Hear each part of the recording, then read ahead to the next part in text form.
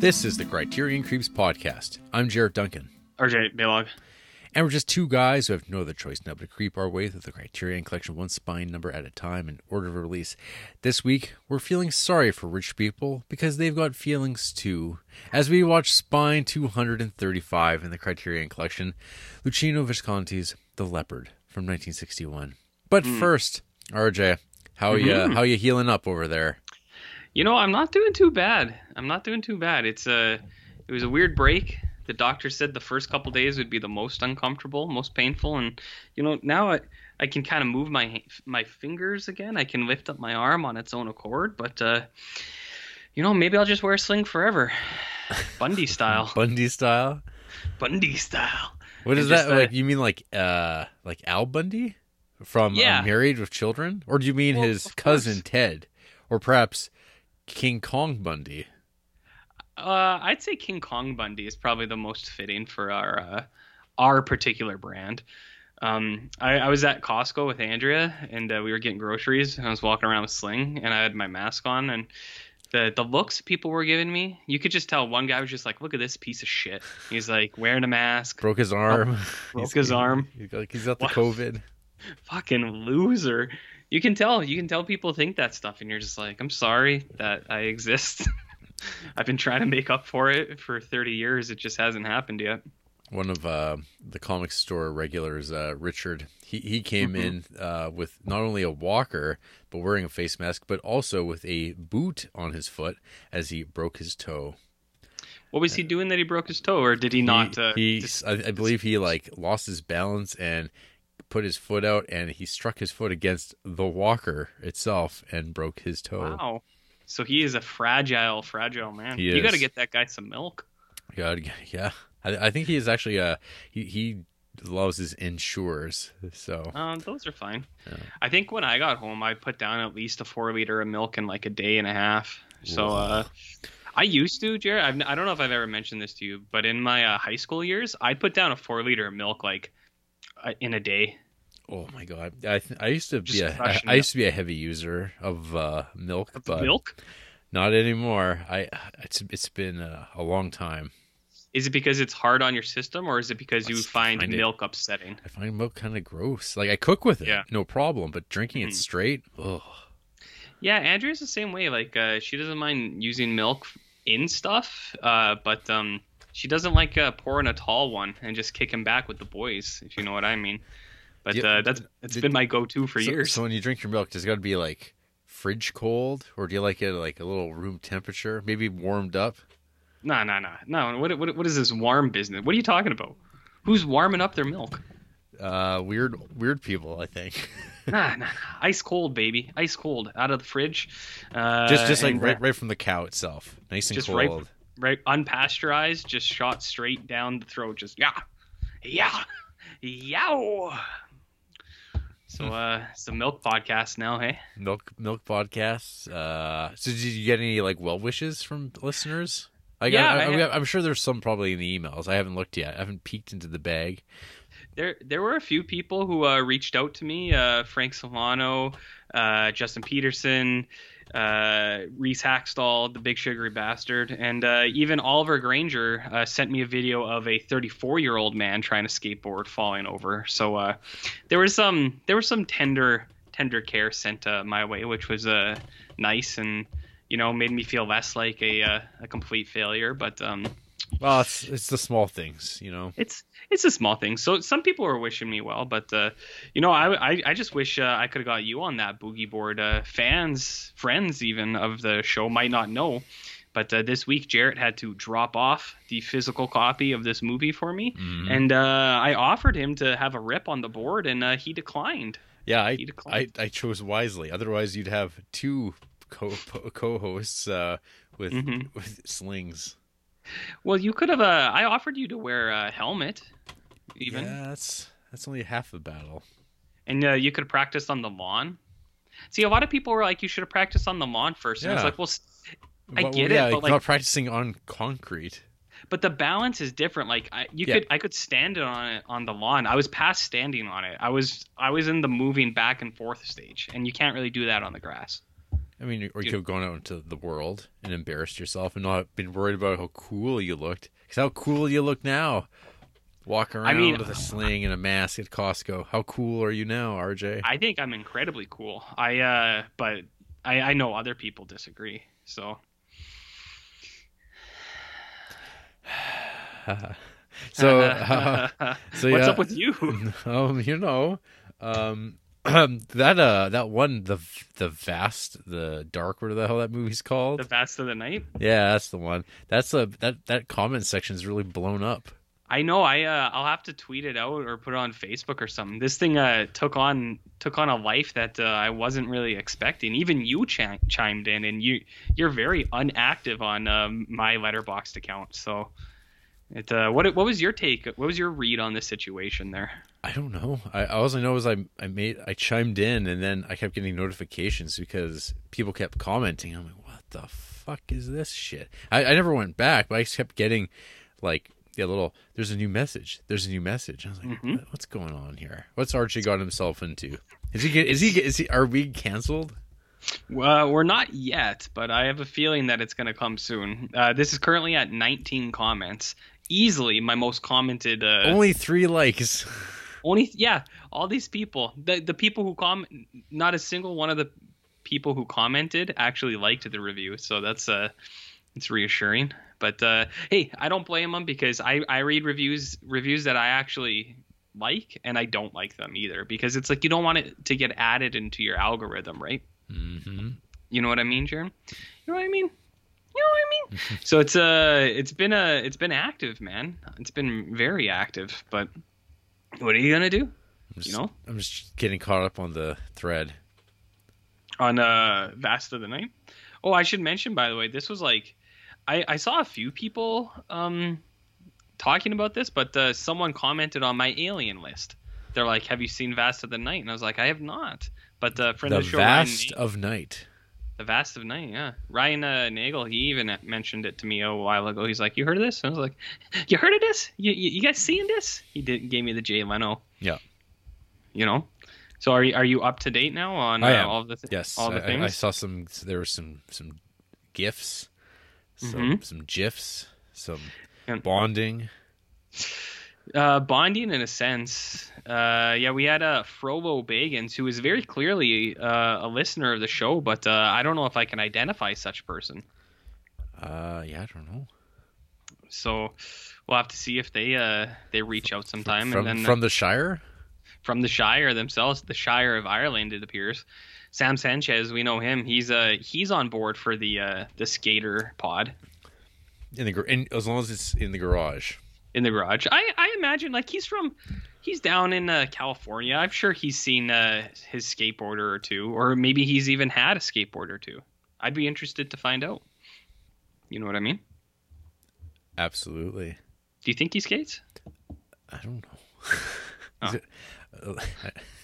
Who's got time to skateboard when you got movies to watch or airbrushing? So what's new in your airbrush world? Well, I finished a unit of Orcs. I finished a unit of Chain Rasp Horde, I think is what they're called. That's some undead fantasy stuff. They're pretty cool.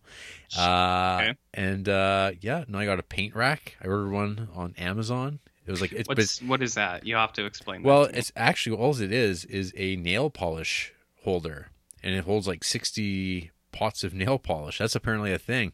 And but these are perfect for paints.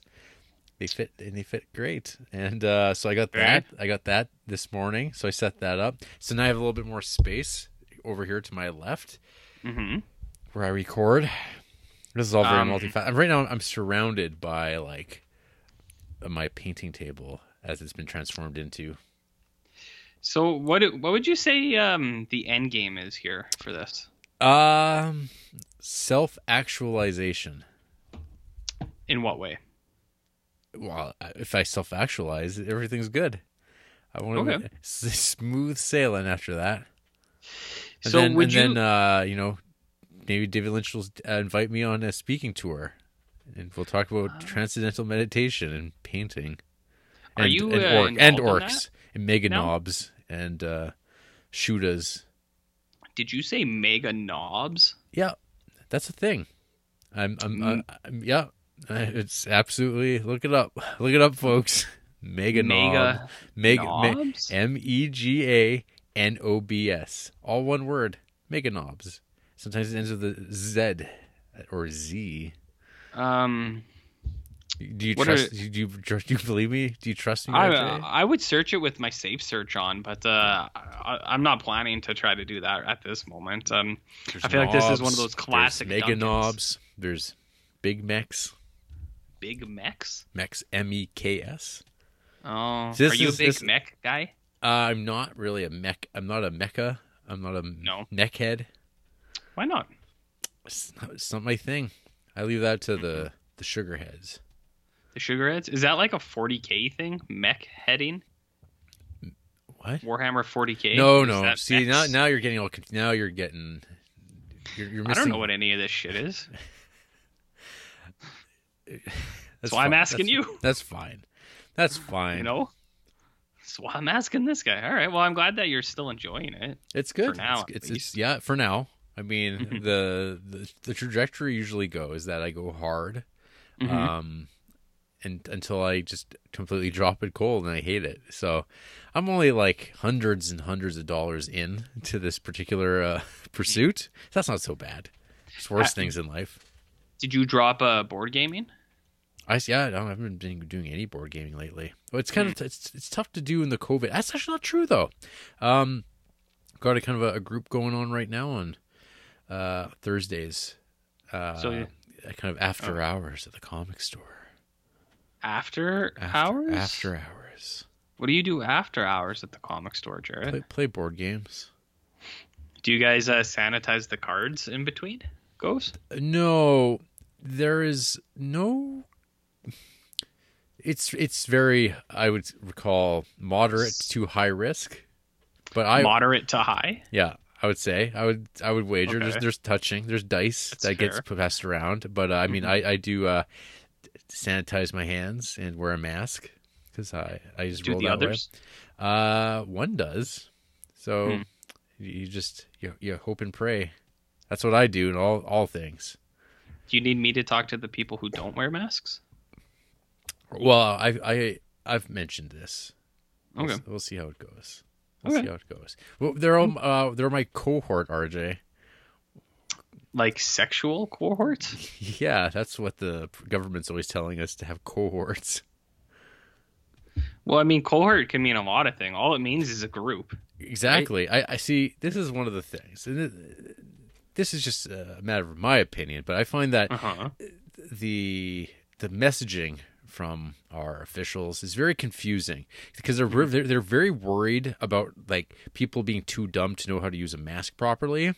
Right. But they also think that things like social distancing and cohorts are easy concepts for a lot of people to grasp. There are people that I feel like who've never heard the word cohort in their entire life until this year. Sure. And they're saying you have to have a cohort, and they try to explain this, and people are. I'm like, no one knows what that means. They're just going to continue doing what they were doing the entire time that we were supposed to be in lockdown, hanging out, playing D&D at one another's houses. People were 100% doing that, but whatever. But on the plus side, we're up 6 cases yesterday in Creepsville. Of COVID, you mean? Yeah. Oh, apparently. So that's good. I mean, to put that into perspective for people, we like just hit 100,000 like people in our city like a year ago. So Officially. 6 was like, I think 1 was a big deal here. Everyone lost their mind when there was 1. So 6 is like, I don't know, dude. Yeah, you know what I think? I think branding and language has been a major problem for a lot of things. I feel like they should have got like, I don't know, a psychologist on board or something and be like, hey, don't use that word. And they'll be like, why? And they'll be like, use a different word. But Bagul didn't like that. Well, see, my takes are too hot. That it's just, I don't know, branding. I think we're probably doing the best branding for Bagul there's ever been. I think Blumhouse, if they were actually like paying attention, they would sponsor us instantly. Do you know how much fucking branding we do for Bagul and that Incendies I mean, whatever it was. we're not part of a right-wing Hollywood production. We're not doing anything that's going to get us canceled that I know of, RJ. I agree completely. Nothing suspicious has happened at all on either end. At all. Yes. That all being said, Oh yeah. RJ, we got emails. How many? 5. Ooh, As at this very moment, we have 5. It's quite a bit. It could go up before I finish getting to the end of the 5th one. All right, hit it. For instance, we have an email from Sam Sanchez that came while we were still recording last week. Oh, near the end or what? Yeah, it was long after the window, I think, but I gotcha. this is what we got, and what it's entitled, Feet. Hey guys, no real question this week, but just following up on my coworker from last week's email and how the topic of a foot fetish would even come up. Oh yeah, remember that, RJ? I do remember that. It was troubling news. We were watching wrestling at the store because he's a real Jarrett type and loves his wrestling. Right. And like real Jarrett types, the females were being objectified and discussed on who was hot or not. And he would always say stuff like, "She's got bad feet, no thank you." Or he'd have a grossed out look on his face and shake his head, "Bad feet, nope." They're in boots. Like, I don't understand. Hey, a real creep would be able to see through past the boots and see what they're really looking for, you know? So almost any time an actress comes up, their feet is always a factor for this older, out of shape male with bad opinions. Just like us. I would like to. I mean, you got to find out more, Sam. You got to do some legwork. Ask the right questions. Eventually, if you ever see this guy again, be like, what are the feet he rates? Like, what are like top tier feet? What's a 5-star foot? Exactly. I would be interested in that also. Like, do you think Bigfoot would have a 5-star foot? I want to know what he's doing with these feet too. Like, actually, I don't want to know that. I already know what he's doing. It's pretty straightforward. Yeah. I think it's pretty basic. I mean, I was gonna say, dude, I don't think you want to go down that route. Oh fuck! From another podcast I listened to a few years ago. They were talking about coming across some real gnarly shit on Twitter or Instagram about like people drawing like drawings of female wrestlers and their like feet in sort of this like forced perspective, and it was really emphasizing their feet. And these were drawings. And people were paying so this guy's totally one of these dudes. And it's vile. It's so vile. What, no, I don't want to know. No. Never mind. No more. I don't want to know. Also, after 34 hours, Sam continues, I've beaten Last of Us 2 and enjoyed it a lot. I went to look up some discussion afterwards since I stayed clear of everything about it prior, and yeah, that community is toxic and obnoxious. That game has tons of hate being thrown at it that most of it is unwarranted in my opinion. There are possible dog death in this game though, but it's completely avoidable depending on how you play and don't want to have to kill the dogs, so they at least put the RJs of the crowd in mind. I may or may not have been as cautious as RJ would have been regarding the doggies, though. Sometimes you have to defend yourself. All right, guys, keep it going. You know, I think that's the same rationale that some of those guards at the Auschwitz and the Holocaust camps are saying. You know, sometimes you have to protect yourselves. Oh, RJ, we were doing so well. What is that? Is that wrong to say? That can't get us canceled. Remember that orders? You can't even joke about it. Why? Even when you're on the right side? That's one way of saying it, RJ. You and your good friend Mel Gibson, huh? Well, do you not remember the Nuremberg Trials movie, Jarrett? With Alec Baldwin? Judgment at Nuremberg? Yes. And the point of that movie was all those people, they said, all these people said they were just following orders. Yep. It's just self-defense. And the point I was making was maybe that's not a good enough rationale. So I feel like talking about computer dogs. Sure. But I don't know anything about those games because I don't have a PlayStation. But never will. And I'm fine with that. But the one thing I did notice was I heard someone say something like like absolutely insane. Like people were talking about like the physique of the like the lead character, the girl you play as, and like everyone was really mad that she was too muscular because they're like in this post-apocalyptic world, it was like her diet would not like permit her to have that kind of muscle mass, and like people were losing it on that, and it was just like, what? Isn't that fascinating that they're like really like that's the one that really sets them off. Well, yeah, that's what I thought. I was like, why does it? It's a video game. Who gives a shit? Why do you care? You know? Sure. Let's talk about real things. Like, you ever heard of the Nuremberg trials? Yeah. I was just reading something about like a 73-year-old man being fatally shot by police after dispute of wearing mask in a store. See, do you think those guys were following orders? Problem. I don't know. Are we gonna get canceled for sure? I don't know. Hey, before we get to the next email, here's a great comment from YouTube on our Swing Time review. Oh no! Joshua Leiter commented, "Vile simpletons use condescending swearing during this insipid, foolish review. Pathetic reviewers."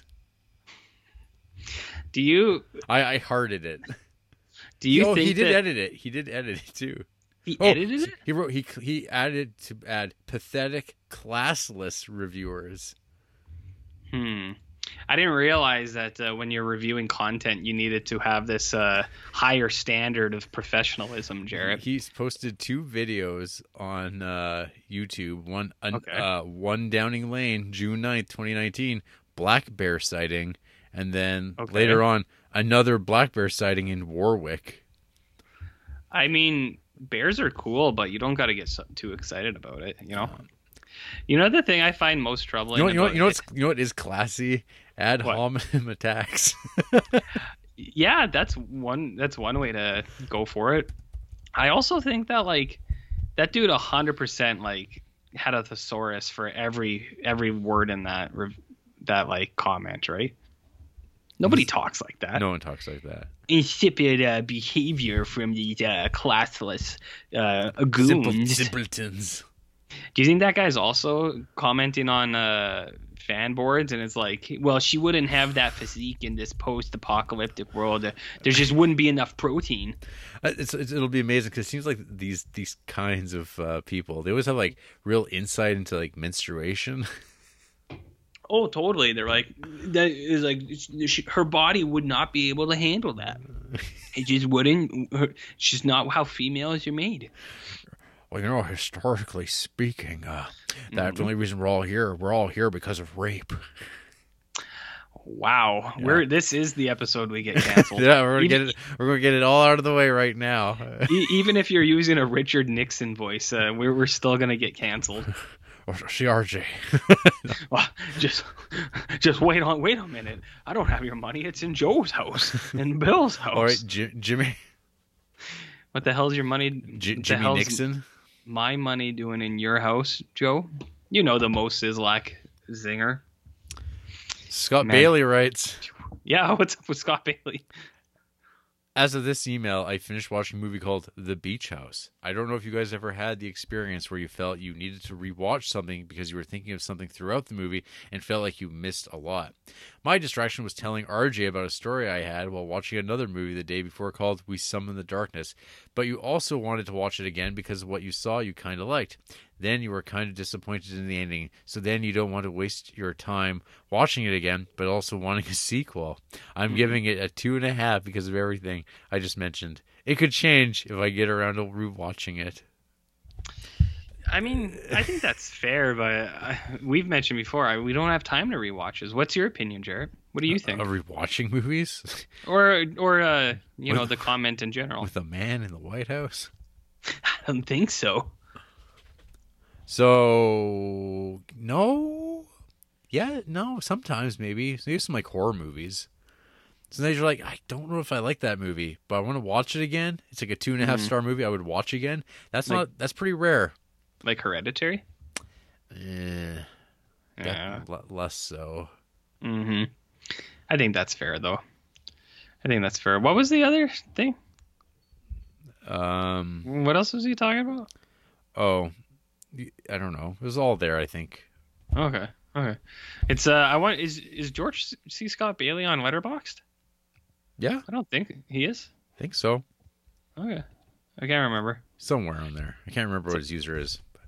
So I've said before, there's just as soon as you get over following 50 people, there's just a barrage of things, and if you don't check every 5 minutes, you'll miss stuff. But oh well. What's up, Jarrett? I don't know. I'm trying to see if he is on there. Maybe he's not. I don't know. No, maybe he's not. What the All right. hell? What the hell, Scott? Maybe he doesn't want to get canceled. Maybe. No trace, right? Next, Carter Ludwig. Ooh. Creeps question Babe. number 2. Hey, Mr. Duncan and Mr. Baylog. Ooh. We're like school teachers. Those are harsh titles. Question for you about home movie screenings. What is your worst screening you have ever held? Could be a dissatisfied reaction from friends or family, technical problems, or anything of that ilk.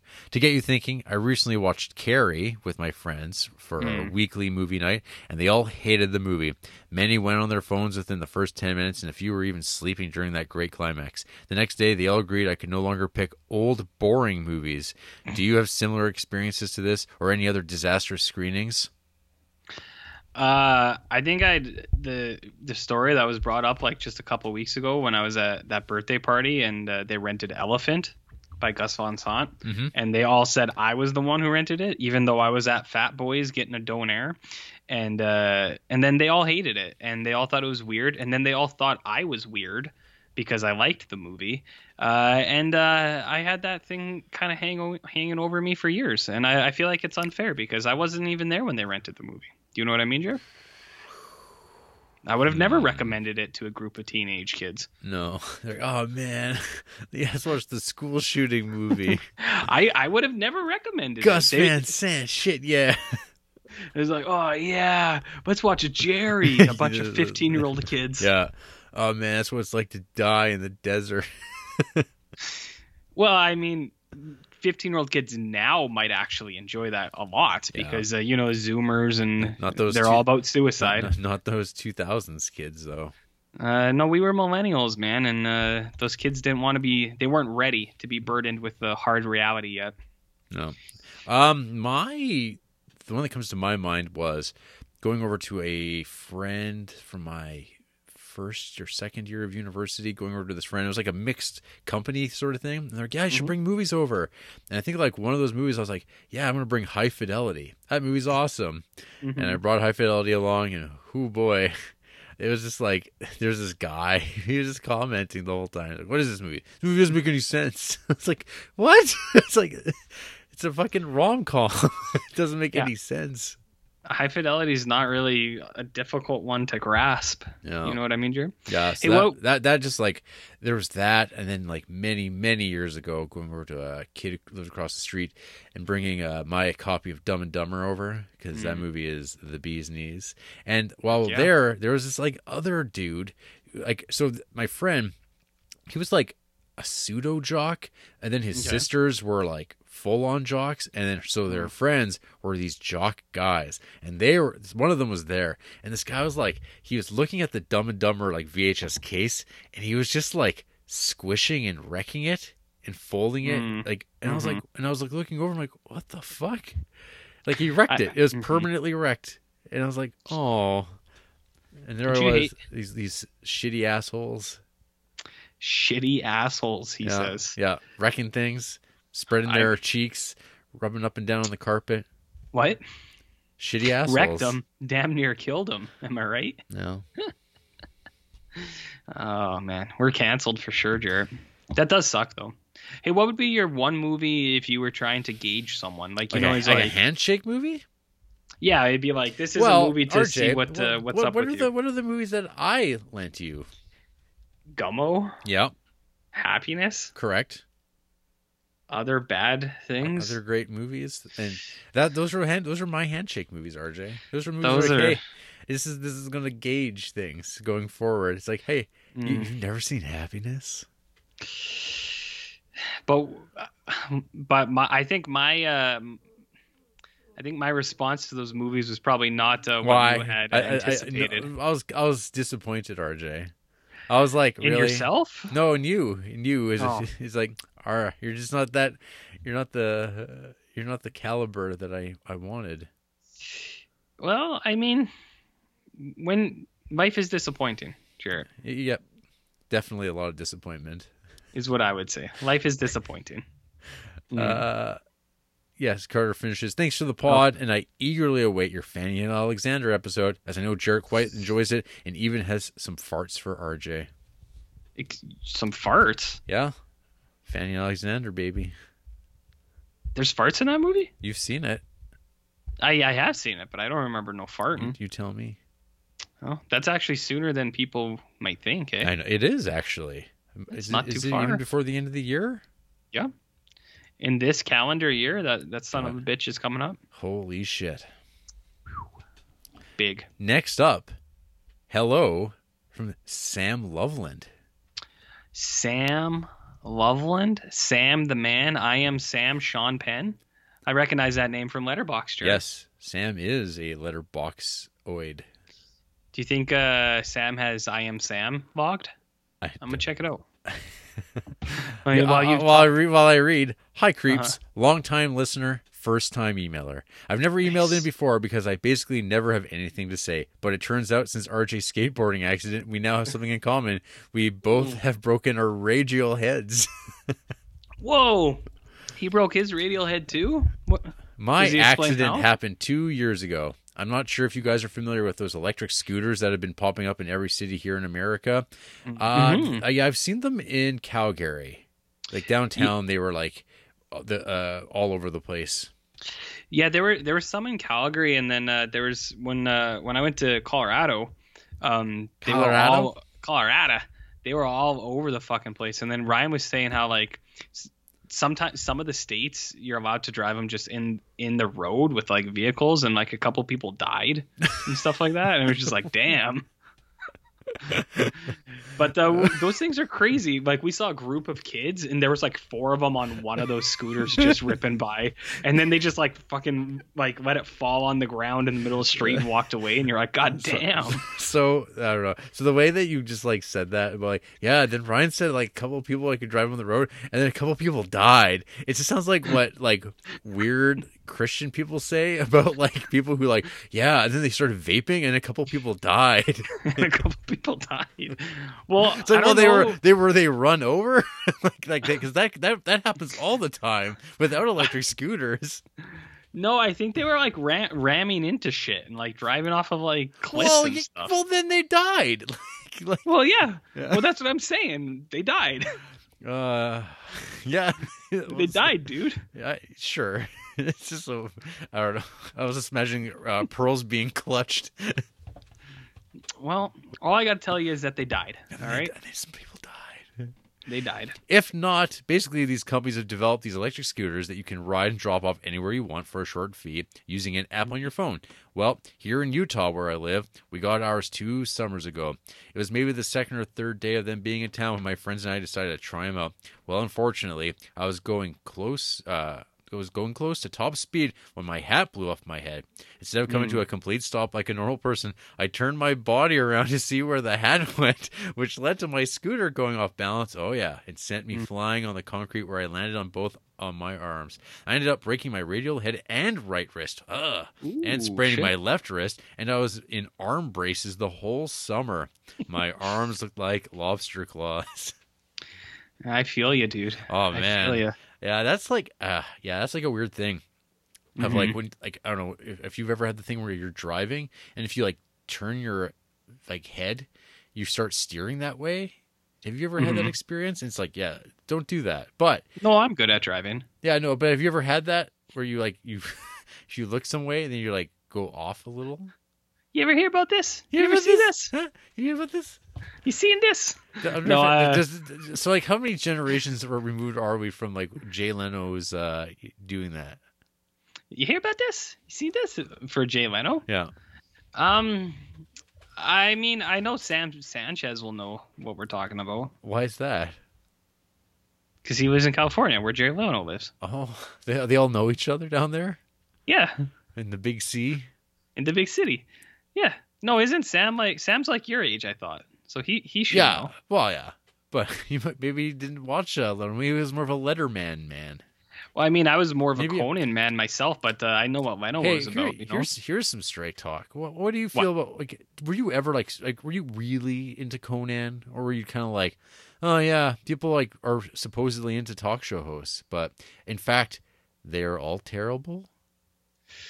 I mean, I like Conan O'Brien, and I like his candid stuff off his scripted monologuing and talk shows. I tried to watch, like, I think at one point, like when I was a kid, I did watch Jay Leno because Okay.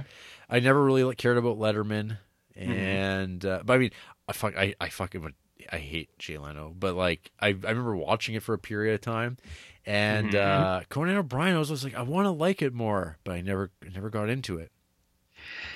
Maybe it's maybe that says more about you than it does anything else. I like Daily Show. I mean, Daily Show wasn't really a talk show though; it was It's kind of the it same was a thing. news parody show, and old Colbert Report. That's kind of the same thing. I think that's enough of the same wheelhouse for it to count. Right? You hear about this? You see this? Or just watch Tom Green. Yeah, Tom Green's fine too. No.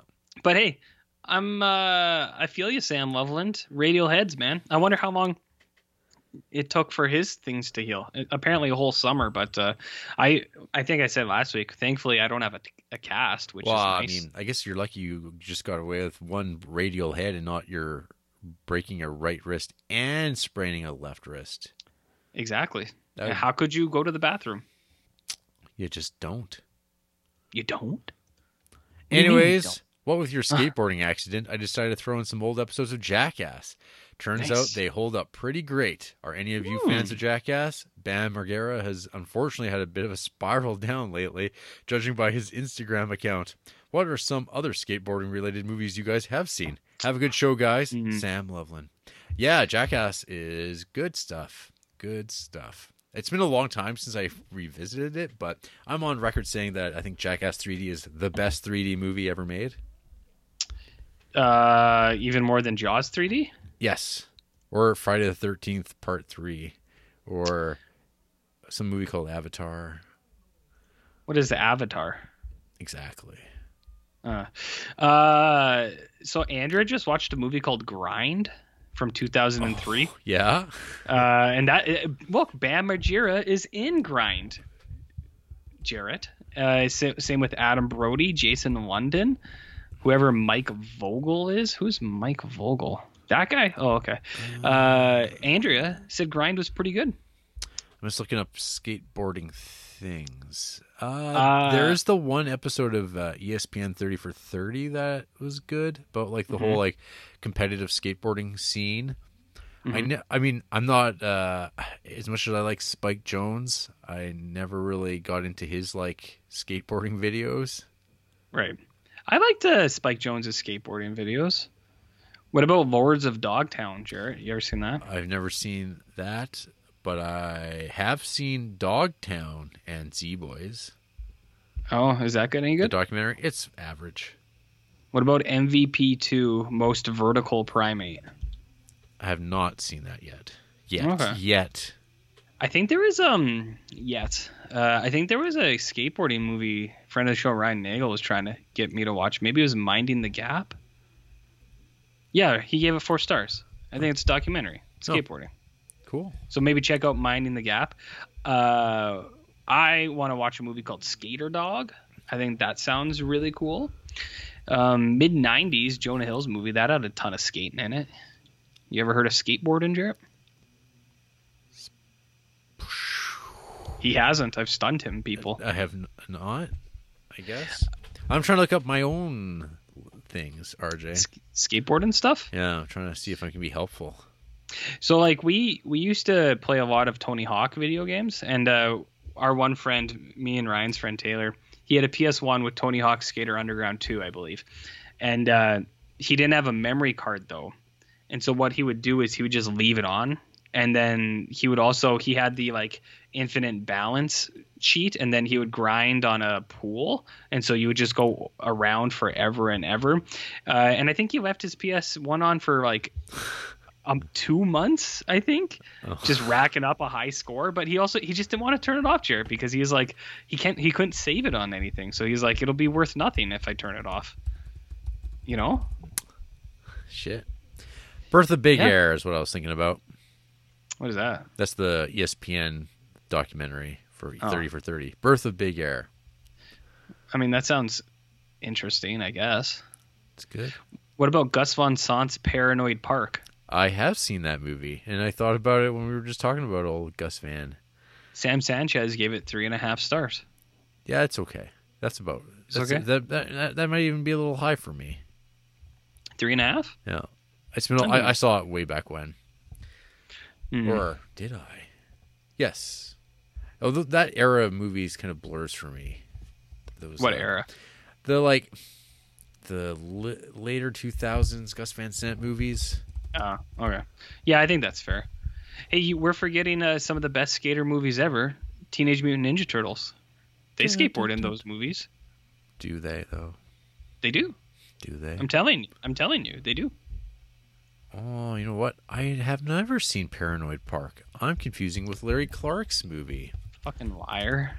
No, I have it. I have this DVD in my house. Are you going to watch it tonight? No. Well, the movie that I was thinking about is What's Up, Rockers from 2005. Is that any good? It's okay. I am not going to watch it. What about A Girl Walks Home why Alone? wouldn't you? I mean, Larry Clark, the director of Kids. Yeah, Kids is popping up in these skateboarding lists also. Mm-hmm. No, I think that. I mean, people can write in. Do you think RJ should watch Kids? Let us know, and then maybe follow it up with Ken Park. I don't trust the people who listen to our podcast. Well, there's too many Jarretts out there. I mean, you could watch Impaled, the short film from the documentary anthology Districted. Does that have a skateboard in it? No.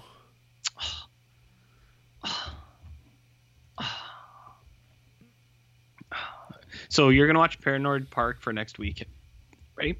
Yeah. Right? Yeah. Right. Sick.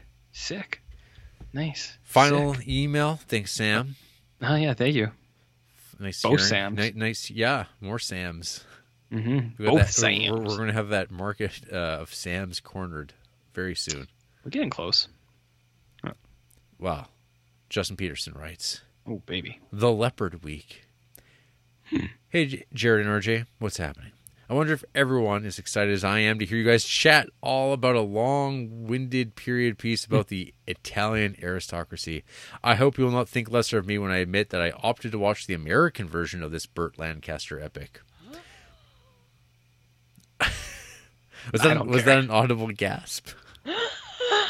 Oh my god! I thought last week. What were you going to say, RJ? Nothing. I'm not saying anything. Nothing at all. Yep. I didn't know there was a choice, really. What? I didn't think there was with the leopard. I didn't think there was a choice. Oh no, yeah, we had to watch the full one, right? Go big or go that's home. how it goes. Yeah. I thought last week's conversation about the AFI top movies list turned out well, and it even inspired me to go check out Sullivan's Travels. So next, I thought it would be fun to go down the IMDb top 250 list over the next couple of weeks. Posted below are the last 25 movies on the list. How many have you seen? I've seen 15, which I highlighted in yellow. Well, that doesn't help, RJ. Okay, I can read it. I can read that. But Are you going to look this up? No. Okay. You don't look up that. Well, see, the IMDb top 250 always changes. Is the problem? And is it on Letterboxd? Oh, I'm sure there's some version of it. Last updated as of a week ago. Very top by Gina. If you just type in top 250 IMDb, it's right there. Okay, let me top TOP 250. Okay, enter. Boop, boop, boop, boop, boop. Okay, I gotcha. Oh, Shawshank Redemption? You've never seen Shawshank Redemption? Or you have? Okay, I see. I'm listening. No, I was just saying, is this the list? Yeah, that's the one I'm looking at right now. List Okay. by Gina. We'll go with that. So I go until I find one I haven't seen? Well, you can pull up your hide list. How many movies have you not seen? Out of the top 250? What do you mean my on IMDb? No, on Letterboxd. Oh, I'm actually on IMDb. Well, that works too, but then you have to actually Oh, I don't want to do that. Letterboxd. So well, that's why I was asking if there was a Yes. letterbox. And I Okay, said, hold on. I'm pretty sure I said yes. I looked up top 250 on Google. Google. Why, Top RJ? 250. Okay, let me see. By Jack Luke Sharp. Gina is the one I'm using. Okay, wait. Where are you? IMDb. God damn you. Gina, I'm on Gina Davis. Let's check it out. I've seen 71%, 178 of 250. That's better. I mean, that's better than last week's. Okay. What are you at? I have not seen 31 of these movies. Okay. Nice. You dig? I do dig. So now am I supposed to go through and Sure. find something? Hit me with it. Daddy-o. Okay, Leon, the Professional, Oh. I don't know if coming you'd in like at that number movie. 30. It was really weird. Andrea's sister brought it up the other day, and like Andrea's sister, she's not really like a movie buff or anything. And she's like, "You guys ever seen Leon?" And I was Yeah. like, "The Professional?" Yeah. And she's like, "Yeah, it's good." And I was like, "Why did you watch that?" It was such a weird movie. I was like really taken aback. I was like, "Leon the Professional?" It's weird.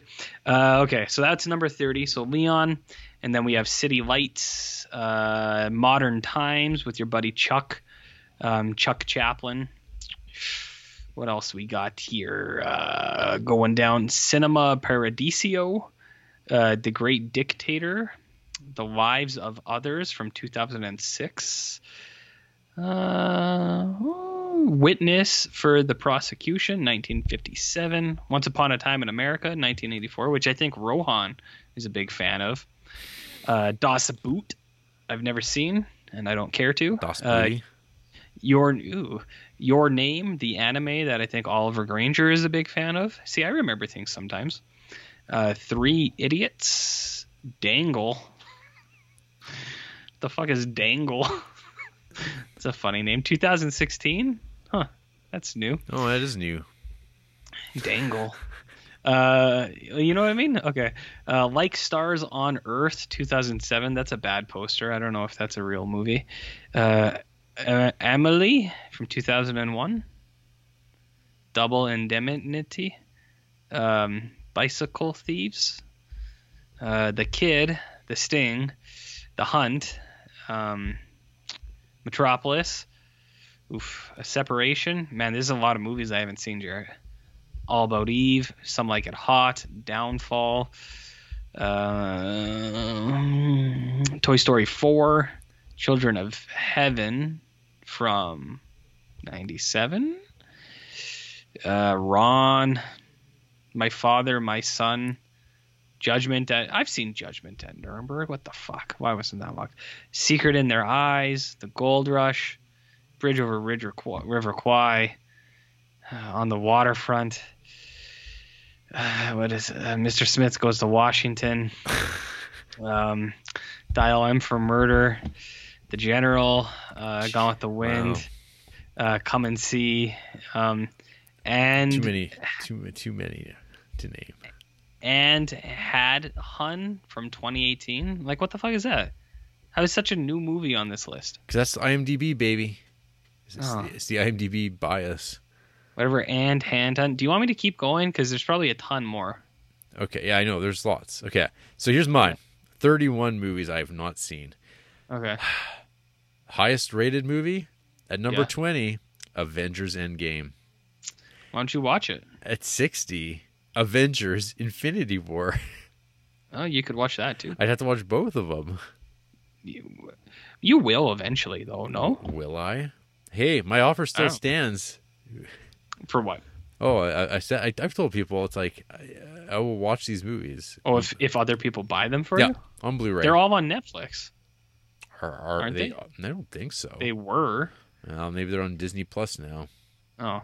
Nah. Okay. That's only like real. That's like 720p. It's not real. It's not the real deal. I want all those pixels when I watch Hulk starring Ed Norton. That's the real beginning. That's a good movie. I'll stand by that. Witness for the prosecution. Coco. Mm-hmm. Three. The animated movie? Yes. Okay.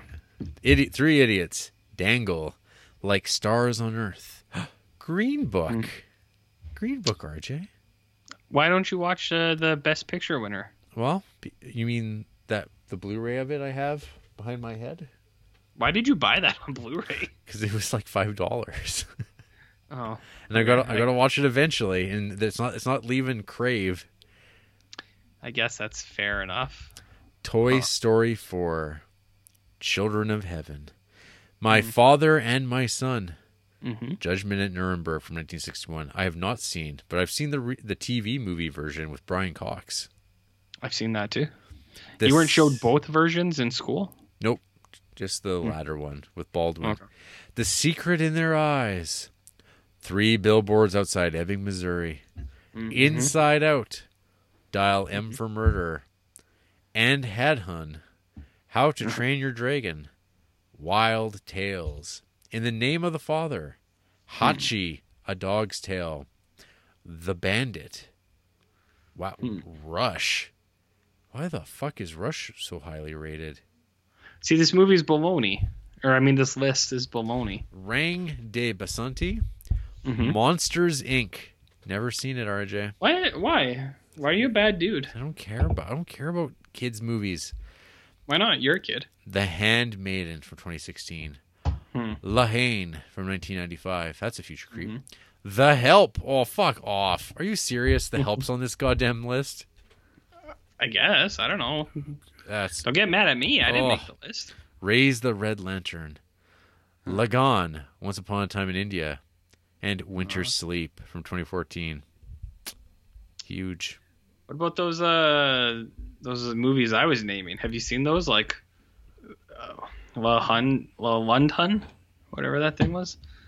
You seen that movie? But what? Okay. What? La London?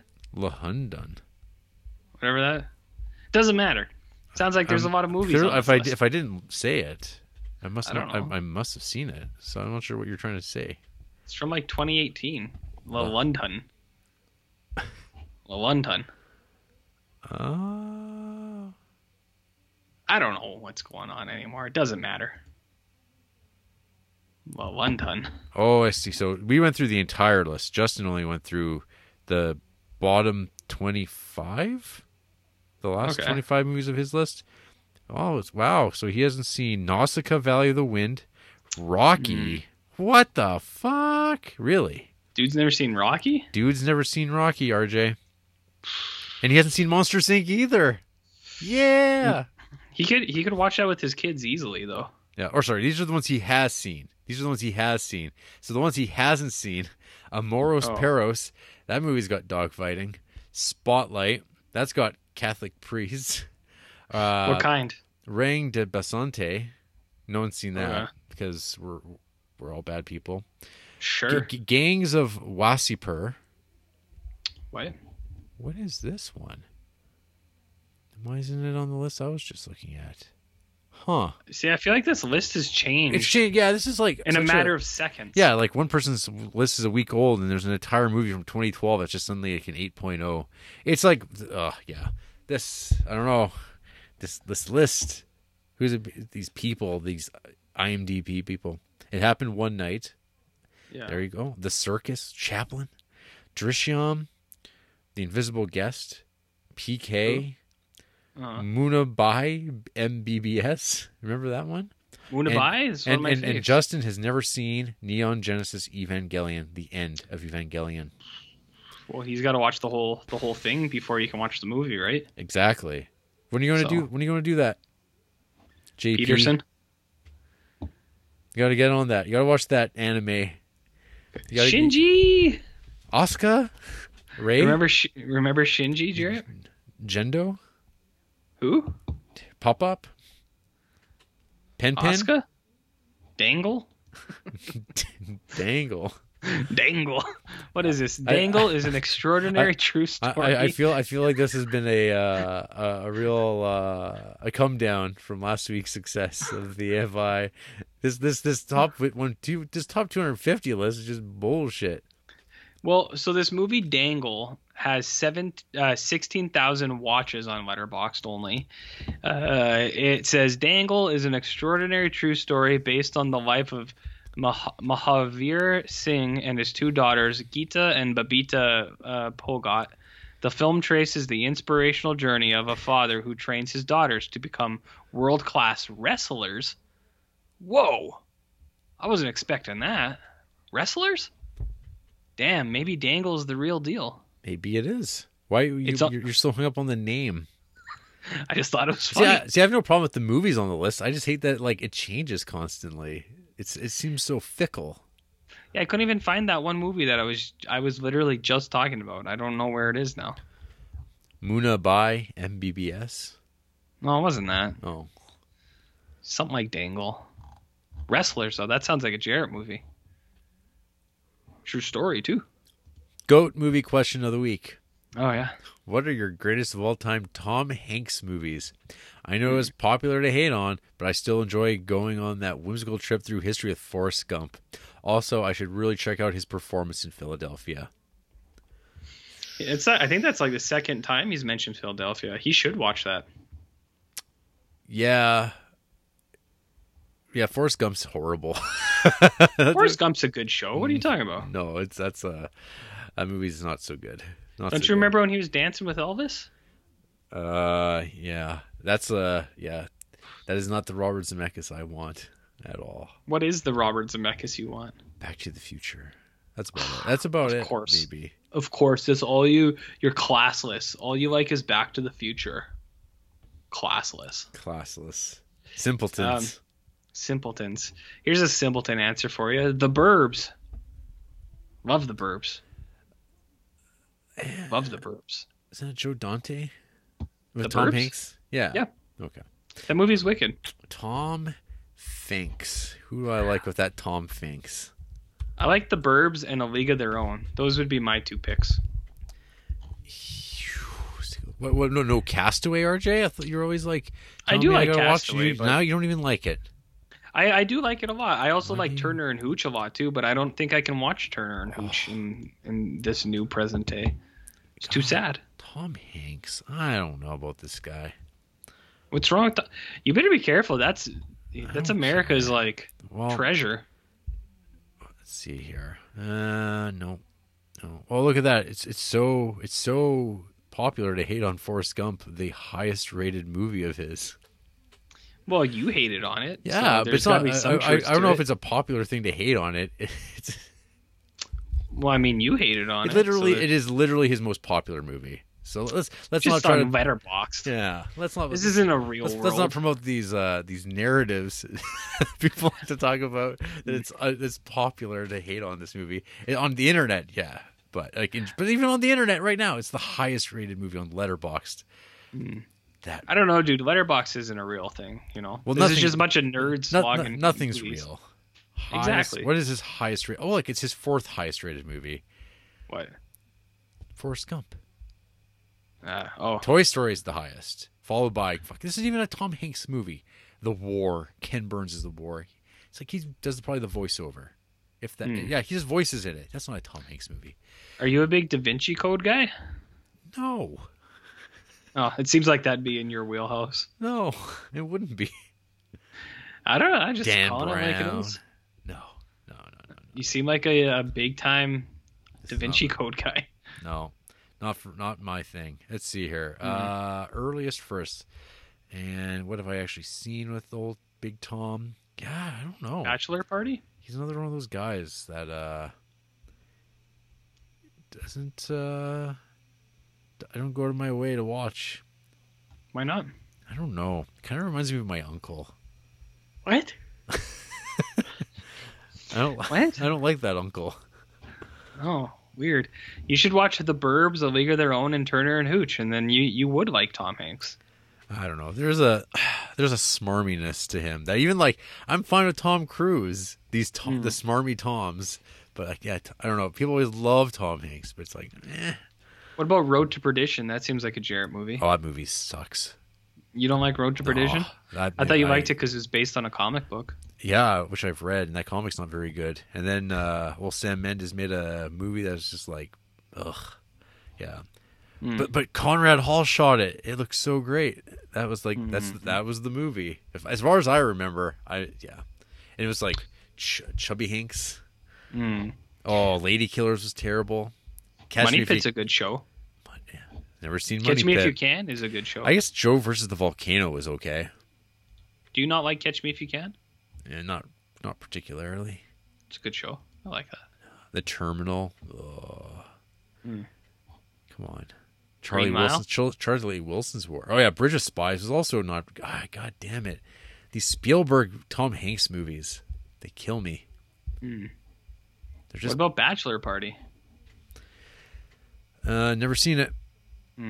That's a real Jarrett movie. Yeah, so Tom Hanks has been apparently like credited in like 122 things according to Letterboxd, and I've seen 20. I've seen a mere sixth of his output, and it's pretty low, dude. It's pretty low, and I'm fine with that. He's not one of my dudes. Out of 122, I have seen 111. Wow. And nobody could check that. So. You're a real stan. Take it as it is. Tom Hanks. I have heard good things about that Sully from our very own listeners. What? Sully. Who likes Sully?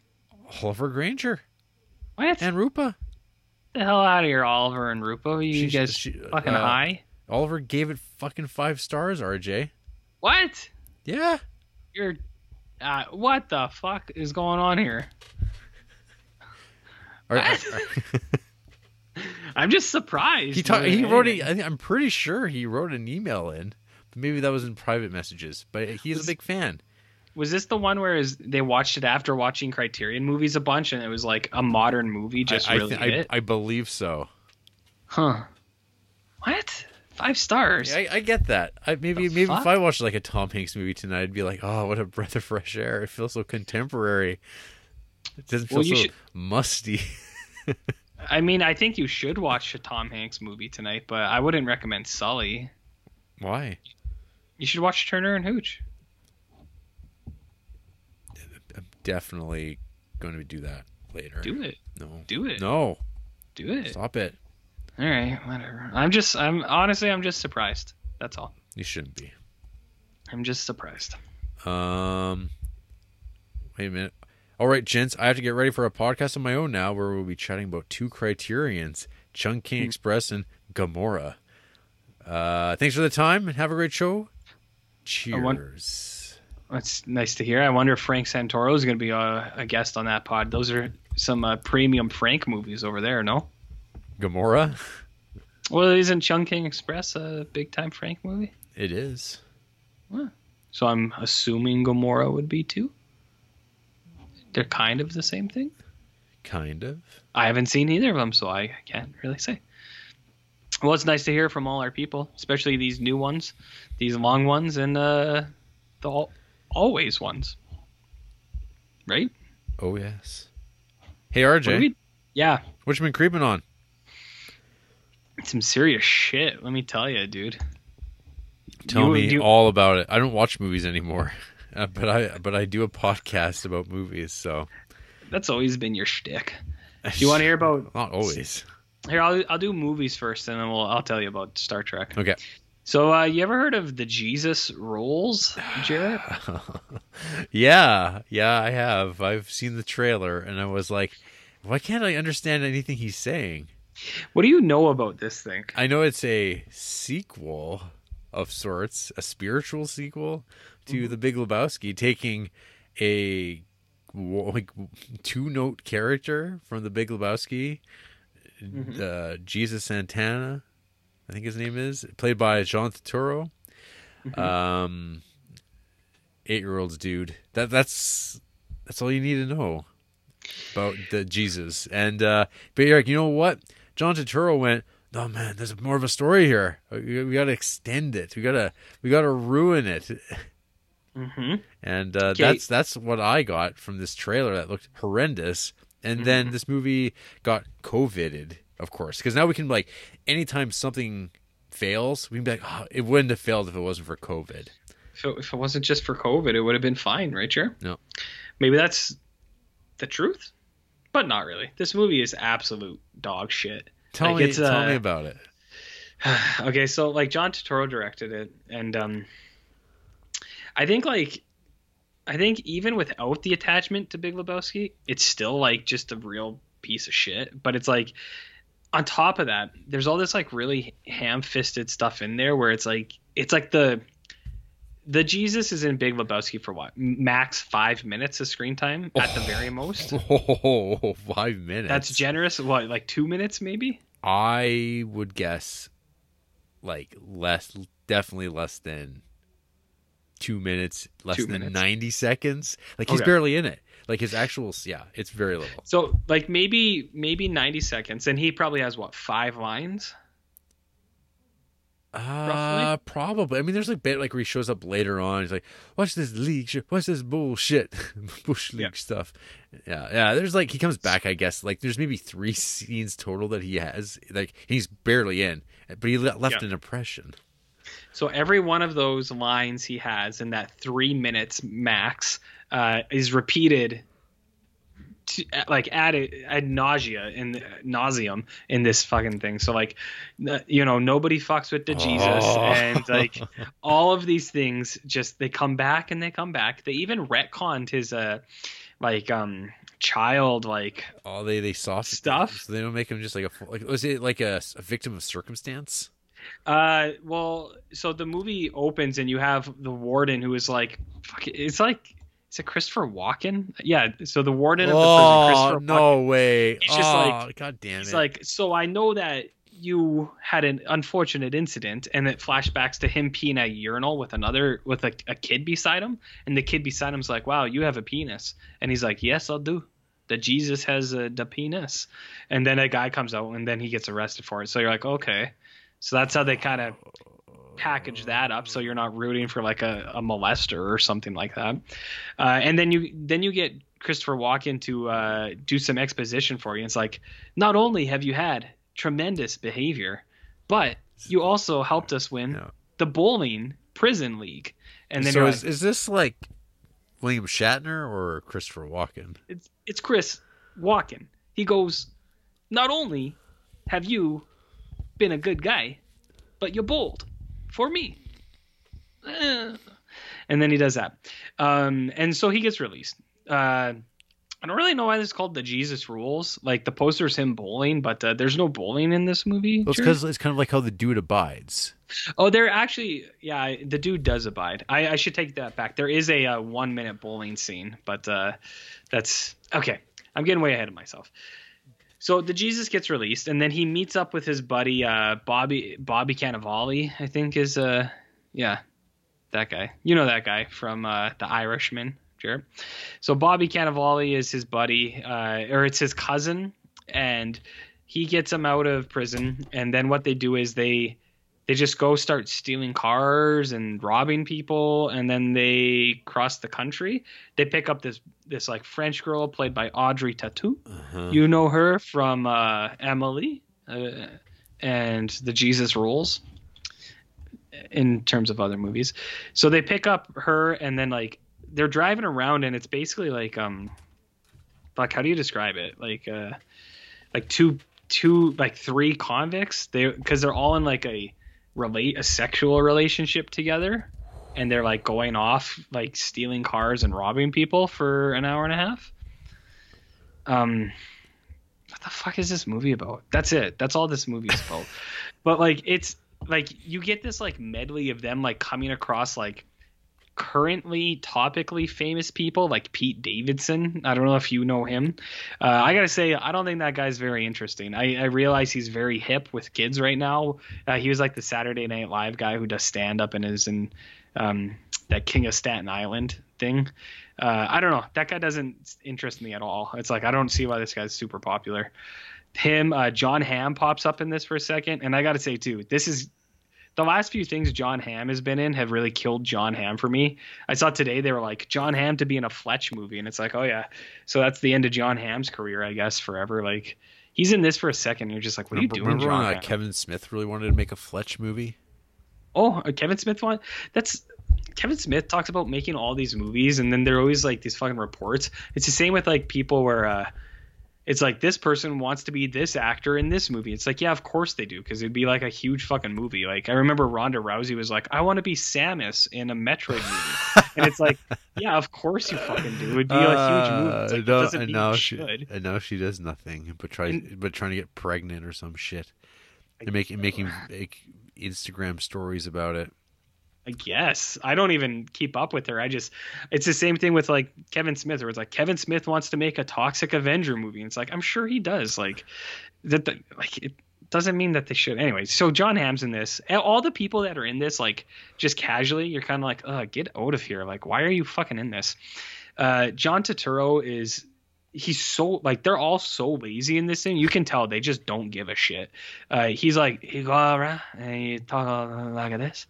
And he said, "Oh, talk like this," and you're like, the whole time you're just like, "What are you fucking saying?" Like, I had to turn on the subtitles within 2 minutes of this movie because I was like, I have no idea what John Turturro was saying. I can't understand him at all, and I don't think it's like, it's not accent. It's just him not talking clearly, and you're just like, do you not care, dude? Like, what's going on?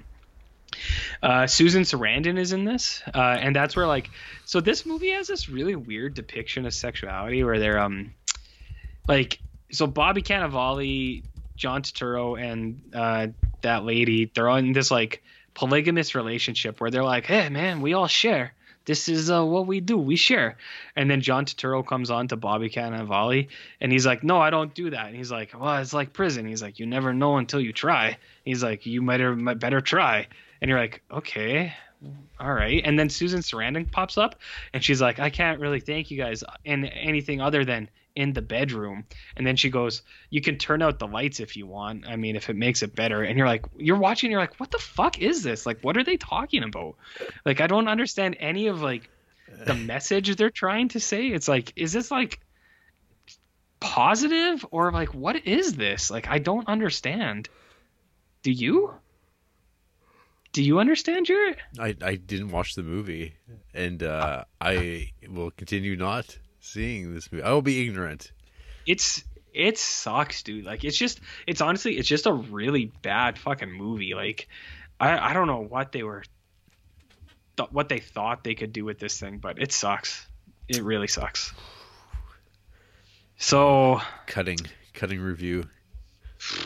I don't even know how to talk about this thing. It's fucking horrible. Like, whatever. Who gives a shit?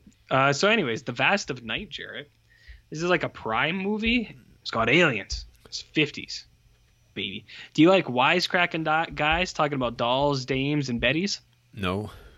Do you like smart cracking girls talking about bebops, skillywops, and rocksteadies? Nope.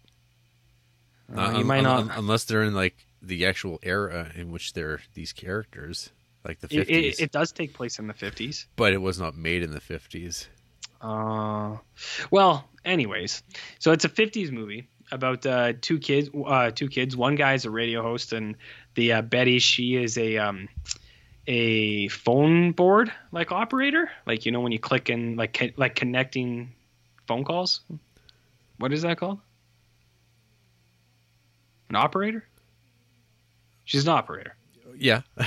Yeah. Okay. So it takes place in like a small 50s town. All of the town is at the high school basketball game, because that's what you do in small town 50s America, except for the radio host and the phone operator girl.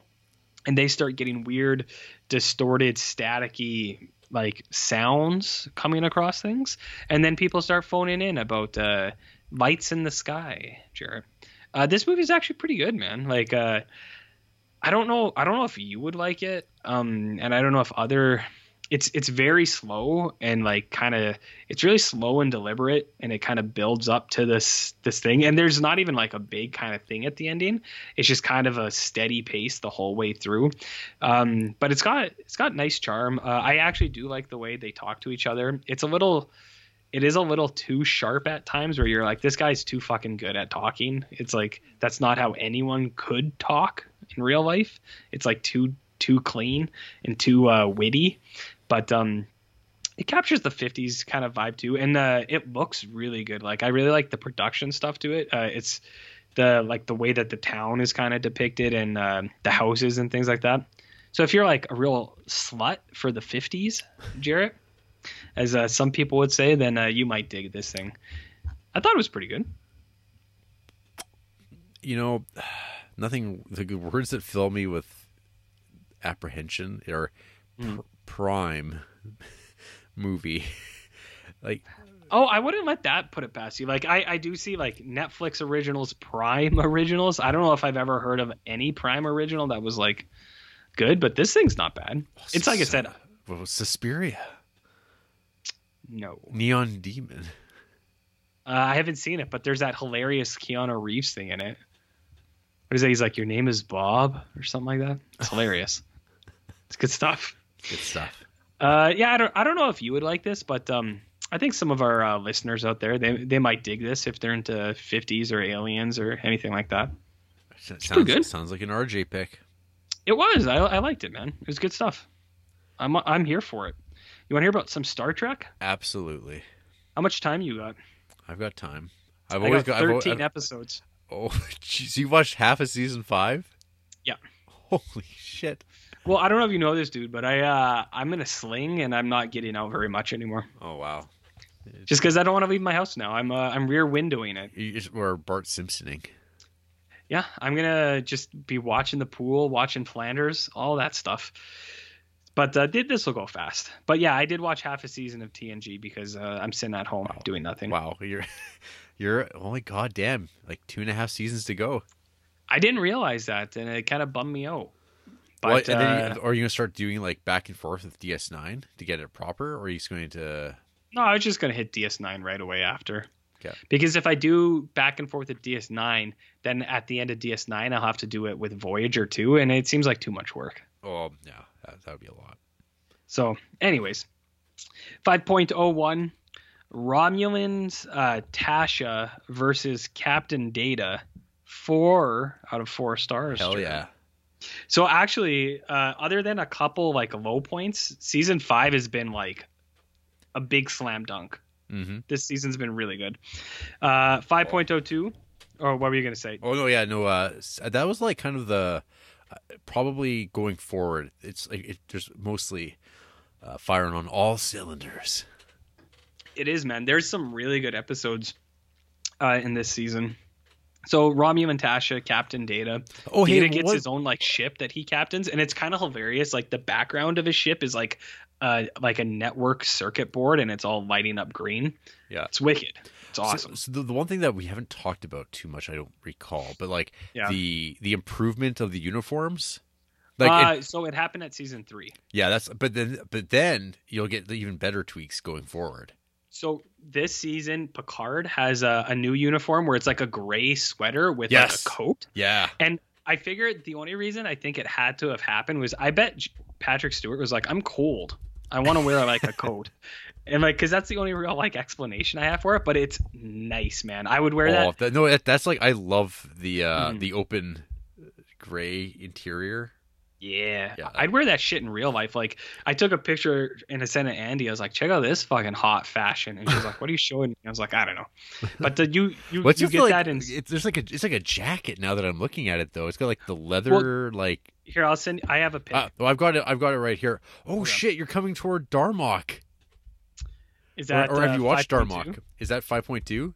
So 5.02, I have Picard and a strong Catholic lizard man versus the Predator. Darmok. Yeah, 3 out of 4 stars. That episode's awesome. Yeah, it's really good. What does he say? Shaka. It's like, when the walls fell.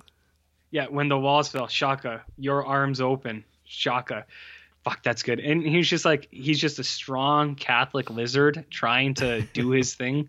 And the predator comes and he's fucking hunting them. And you're like, God damn. That's a good episode.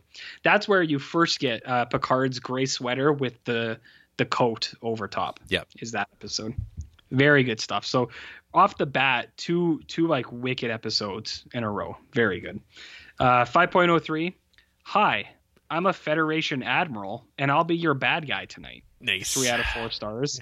Because anytime you see a Federation admiral, they're just like without doubt, they end up being the bad guy, whether they're just overtly like openly bad, they're actually trying to do something bad, or they're just a shitty person and they're doing something bad. This is the Ensign Rowe episode. Yeah, this is the first appearance of Ensign Rowe. So this is the beginning. This is the Bajoran stuff starts coming into play. Yeah, there's been she's popped up twice, I think, so far. Yep. Yeah, she was just like around. Mm-hmm. She's around, and I've never mentioned, but like O'Brien and Keiko. Yeah. Okay. Yes.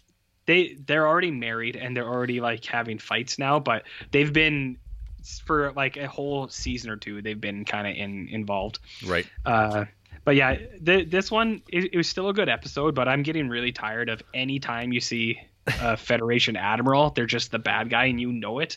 Just like you just know that they are. So that kind of sucks.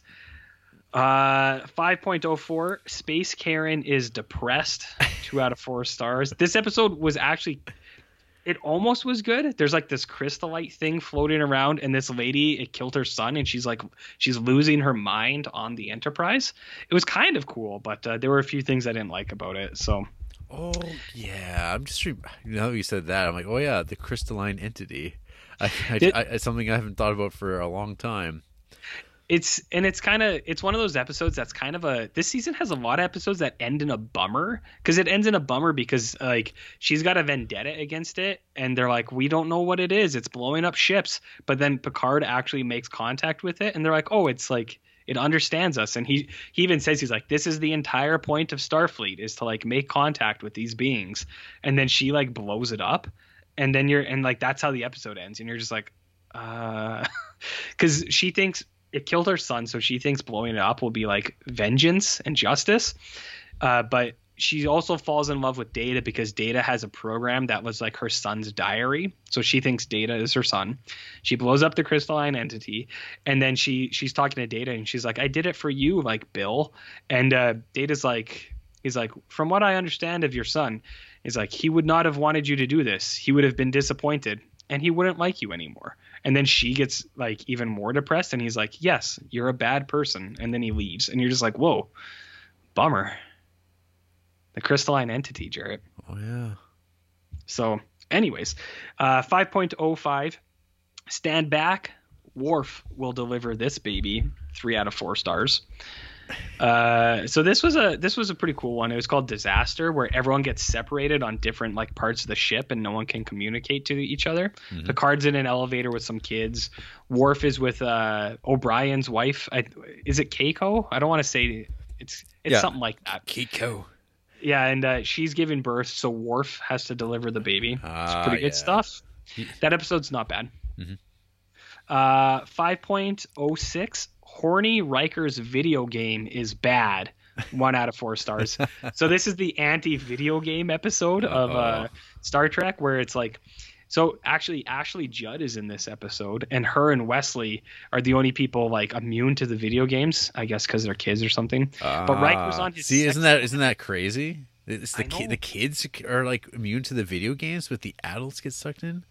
I know, and that's why I didn't really like this, because it's that like 90s fear of video game stuff that like you see in a lot of these shows, and you're like, oh, whatever. But Riker goes to a sex planet, and this girl gives him the video game, and they all get addicted to it.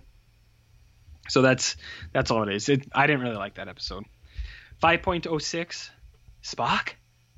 3 out of 4 stars. Question mark. 3 out of 4 stars. 5.08, Spock. 4 out of 4 stars. So the unification 1 and the unification 2. That happens really quick. 5, 7, and 5.8. So my reviews are just Spock. Yeah. I actually think a lot of J.J. Abrams Star Trek with Eric Bana just screaming Spock, where he's like, Spock. I don't know why. I think about that a lot, though. Ambassador Spock, his first appearance. Yeah. And 5.8 is they throw up the R.I.P. Gene Roddenberry. Mm-hmm. So R.I.P. Gene boy, he's dead.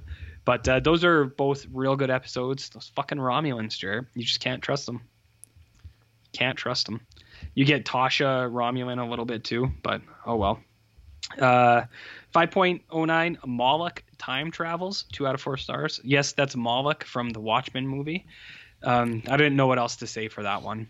It was a fine episode. Whoa. You're talking about Matthew Frewer? Yeah. But what? You know Moloch? Max Headroom? What is his name? Matt Frewer, yeah. Yeah, Matt Frewer. Pink Panther. Yeah. I know him as Moloch from Zack Snyder's Watchmen movie. RJ. Come on. You know, man? Read a book. From what? What is this guy from? Max Headroom.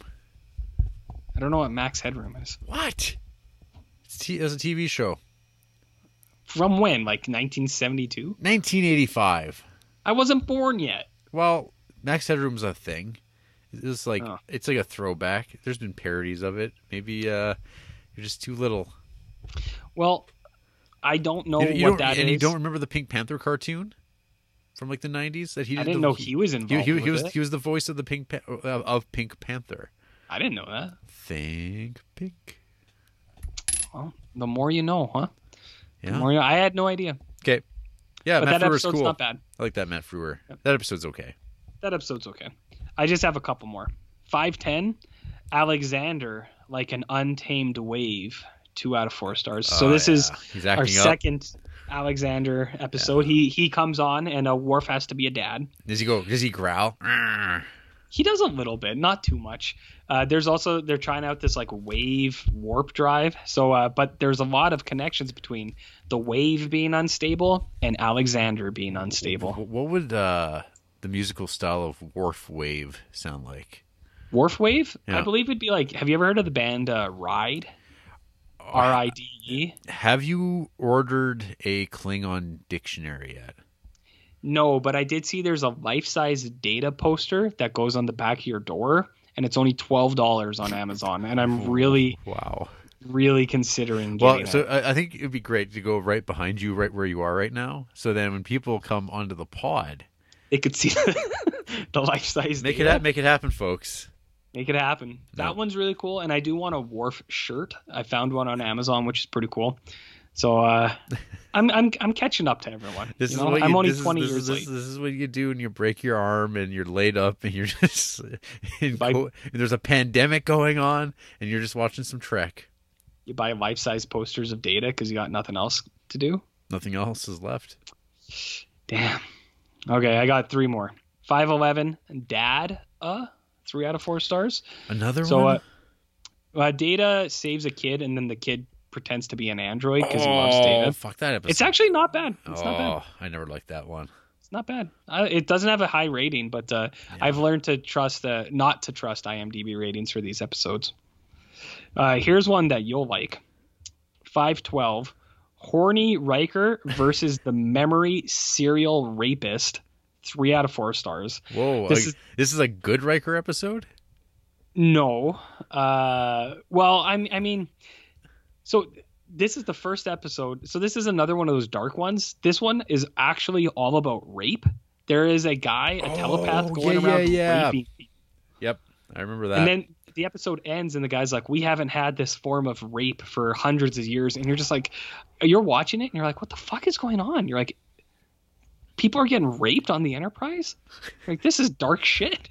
At least I thought it was. I was like, what the fuck? It was a good episode, though. Okay. So the guy's going around and he's raping everyone. And he like tricks them to think it's their memories. So there was a memory of Riker getting... He was gaslighting them. It was Riker getting down with Deanna Troi. And but then the memory was that Riker raped her. And so everyone thinks Horny Riker is a rapist for a while. Uh-oh.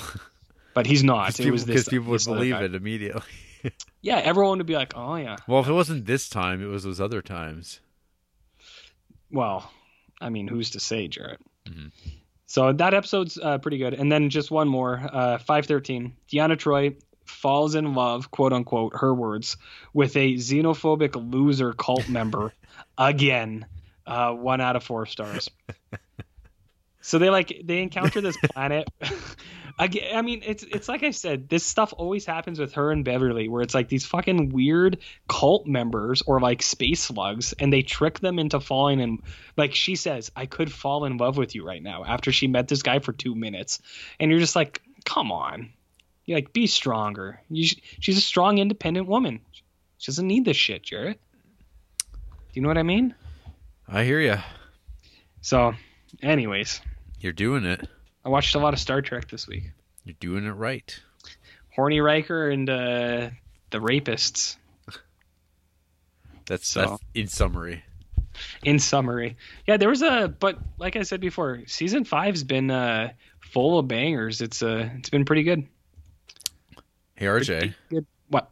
got any news you want to share? I've got some Criterion announcements for October, and what might be one of the weaker offerings for an October. Usually we get some horror sort of genre-y thing, but not this. I was surprised by that too. But what do we got? Well, we've got Parasite, the Academy Award Best Picture winner from last year, coming to us on Blu-ray when one could just buy it on 4K. But it won't have those features. It won't have that Criterion rub. Do you think it'll have any supplements? I'm sure it will. But considering that, there's the 4K disc that's available, it won't be the best presentation of it visually. So that's a strike. And then there'll be the features. Because I think the 4K that exists probably has almost nothing on it. So I'm sure the Criterion will be more exhaustive for the real fans. Are you a real fan? No. You're an only fan. Exactly. Gotcha. We've got Claudine. Who? Are you excited about Claudine? Oh, it's one of my favorite movies, Jared. I heard. It's absolutely the best. I love Claudine. Claudine, directed by John Barry from, let's see here. I like look at that nice looking 70s illustration book cover they've got going on with that poster. James Earl Jones, 1974. You say look at it like I'm looking at it, but I have no idea what you're talking about. It has a nice quality to it. We've also got, well, look at that, RJ. Look at that. The Gunfighter, starring Gregory Peck. Hey, who wrote that movie? Why? It was Roger Corman. What? A movie that I said, hey, RJ, you should watch The Gunfighter. It's really good. What did I say? You went, ugh. That's actually pretty close verbatim. So Why this don't you is watch The Gunfighter? So I think the Blu-ray cover of this is really good, and this movie's awesome. What a surprise! It feels like, RJ, that we've got the touch. We're making things happen. Like, how soon until The Intruder comes out? Man, it's like I said, it should have been out there already with the amount of shit that we watch on this stuff all the time. Oh. Intruder's a lot better than most of the stuff we watch. It's also coming to Blu-ray. We got Pierrot Le Fou getting re-released on Blue for Criterion. You like that? You like that, Godard? I'm a big Pierrot Le Fou guy. It's a good one. I've definitely seen that. It was out of print, and now it's back in print. Hopefully, no one bought it from Studio Canal looking like dog shit, or paid hundreds of dollars for the out of print Blu-ray. Because what a fool you'd be. And you've got The Hit coming out on Blu-ray. One of Christopher Nolan's favorite movies. Oh, I think he loves all movies. No. He just has 10 favorites. He couldn't just pick one. You like that Terrence Stamp?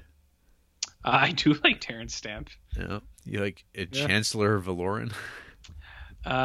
Who is Chancellor Valoran? That's the character he plays in Phantom Menace. I mean, that's one of his better movies, sure, but it's not the one I would go to first. See, these are like the worthless things that I know in my life. Finis Valorum. Hey, I mean, you said Star worthless. I didn't. Wars. Oh, it's worthless. When are you going to read those Star Wars novelizations? Because eventually, once you're done with airbrushing, that's what you'll do, right? I'll move on to Star Trek novels. Yeah, I did that when I was like 11. I was No, reading the those. Star Wars ones. Star Trek, Star Wars. No, I was reading Star Wars novels too back when. Hmm. I read those Timothy Zahns. I read those Kevin J. Anderson novels.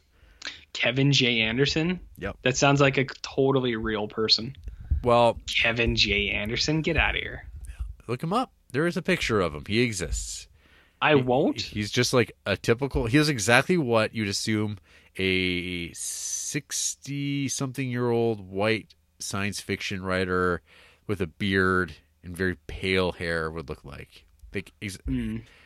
Yeah, that's nondescript. So, anyways, are you going to force pull through space or what? I'm gonna do what? Like Darth Vader style. Yeah. Yet to be seen. Well, I'm rooting for you, bud. Thank you. I'm rooting for you. Thank you. So that's all that's coming out on Criterion. That's it. That's it. October, man. That's a real shit ass October. Like, Well, I know I mean, the Gunfighter's cool. Am I going to drop $20 US when it goes 50% off the following month? Doubtful. Doubtful. I don't mean shit movies. It's exactly what you meant, where it's like usually there's a couple horror movies. Or like, yeah, something genre-y, like related to the month. But I guess they just, they blew it. What would have been your pick for horror movies? Surf Nazis? No. Probably not. Probably not. What about... Yeah. Hey, how about those Barnes & Noble sales? You cleaning up, RJ? We can't here because the shipping and customs would be like $1,000. But are you aware, those RJ, movies. of unobstructedview.com? I was made aware of it earlier today, but I feel like it's too late.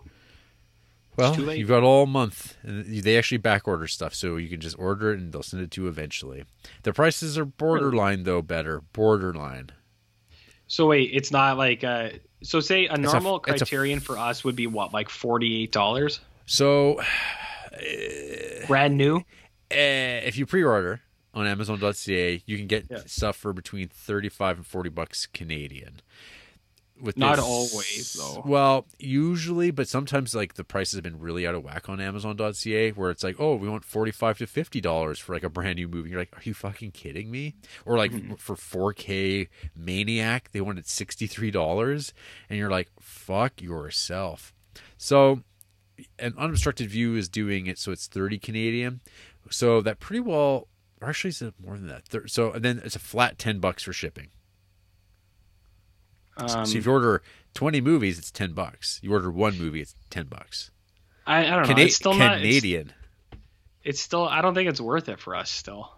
Well, that's the thing. It's like, am I watching this shit? I mean, I just got a Alice Sweet Alice Arrow Blu-ray thing off Amazon because it was like cheaper than it would even be from getting it from Unobstructed View, and when it showed up, it had the slipcover still, which people like lose their shit over all the time. And I was like, oh damn. What a bonus this is. But Is Alice Sweet Alice a Criterion movie? Arrow. Oh, okay. I was gonna say I never knew that. Oh, yeah. I was like, I didn't think that was like. I wish. Even though that I don't even really particularly love that movie or anything like that. It's just it's very sleazy. I bet you like that mask under that yellow jacket though. That's a pretty cool look, right? Hell yeah. And there's this like real when you watch it for Halloween this year, RJ, when you borrow it later, Sure. you'll see it's got one of my guys, Mr. Alphonse. He's definitely a Jarrett dude. Is he a large man? Oh yeah. Nice. I know about you and your large men, Jarrett. Yeah, large in all the right ways. I'm aware of your large men. Do you think we're gonna get canceled? Well, if we do, we don't have to do this anymore. It'll be great. Hey, good point. It'll be very nice. Do you think it would pop up in our local newspaper? If we got canceled? Yeah. Um, Local heroes banned from podcasting? Here, RJ. I'm gonna send you this pic of Mr. Alphonse, and you tell me if this guy checks your boxes. Okay. Okay, let me see. Just bear with me a moment here. Gotta hack the mainframe. There we go. Let me see. Ah! Is that a picture from Alice, Sweet Alice? It sure is. Oh my god. Whoo! Is he in any other movies? I don't think so. Yowza. Yeah, look at those stains. Yowza. Well, I mean, I don't know what else to say, Jer. And he is a predator. That should go without say. What do you mean by predator? You ready to talk about our Criterion movie this week? We watch Criterion movies? Allegedly. Oh, okay, sure. After the break, we flee our home to go get married somewhere else. We're going to have a ball. Basically, the next half of our podcast is one very long, extended ballroom scene. Isn't that the entirety of our podcast, though? Like, really? Having a ball? No, like an extended ball. Yeah.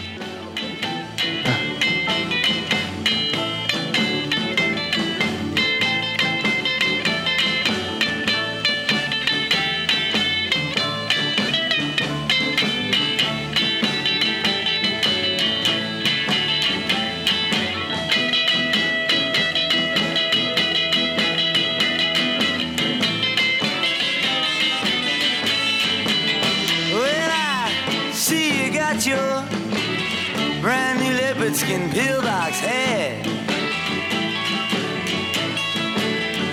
Yes, I see you got your brand new leopard skin pillbox head. Well, you must tell me, baby, how your head feels under something like that, under your brand new leopard skin pillbox head. So pretty in it, honey, can I jump on it sometime? Occasionally a role and a picture are so impressive that we behind the camera want to shout about it from the rooftops. I have just been privileged to work in such a picture. The film is The Leopard, from the celebrated bestseller, and it provides one of the most challenging roles it's ever been my good fortune to portray. The beautiful Claudia Cardinale and Alain Delon are also starred, under the masterful direction of Luchino Visconti. As you know, The Leopard won the Golden Palm Award for the Best Picture of 1963 at the Cannes International Film Festival.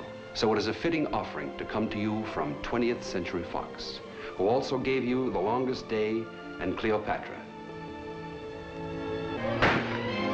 A stunning visualization.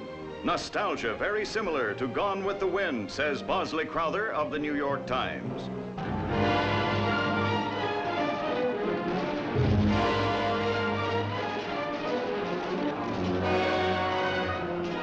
One of the great and exciting stories of modern times, and of the man who lived like a giant through it, claiming the land and all that it bore, down to the last peasant girl. Prince, my prince.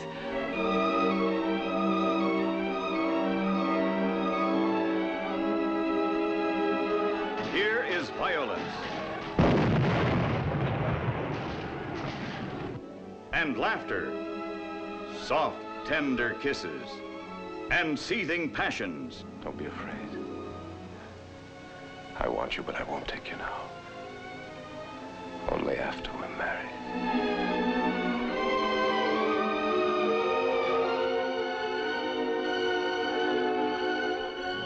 All the powerful, tender, moving moods of the monumental novel come to life on the screen. You make me feel young again, Angelica.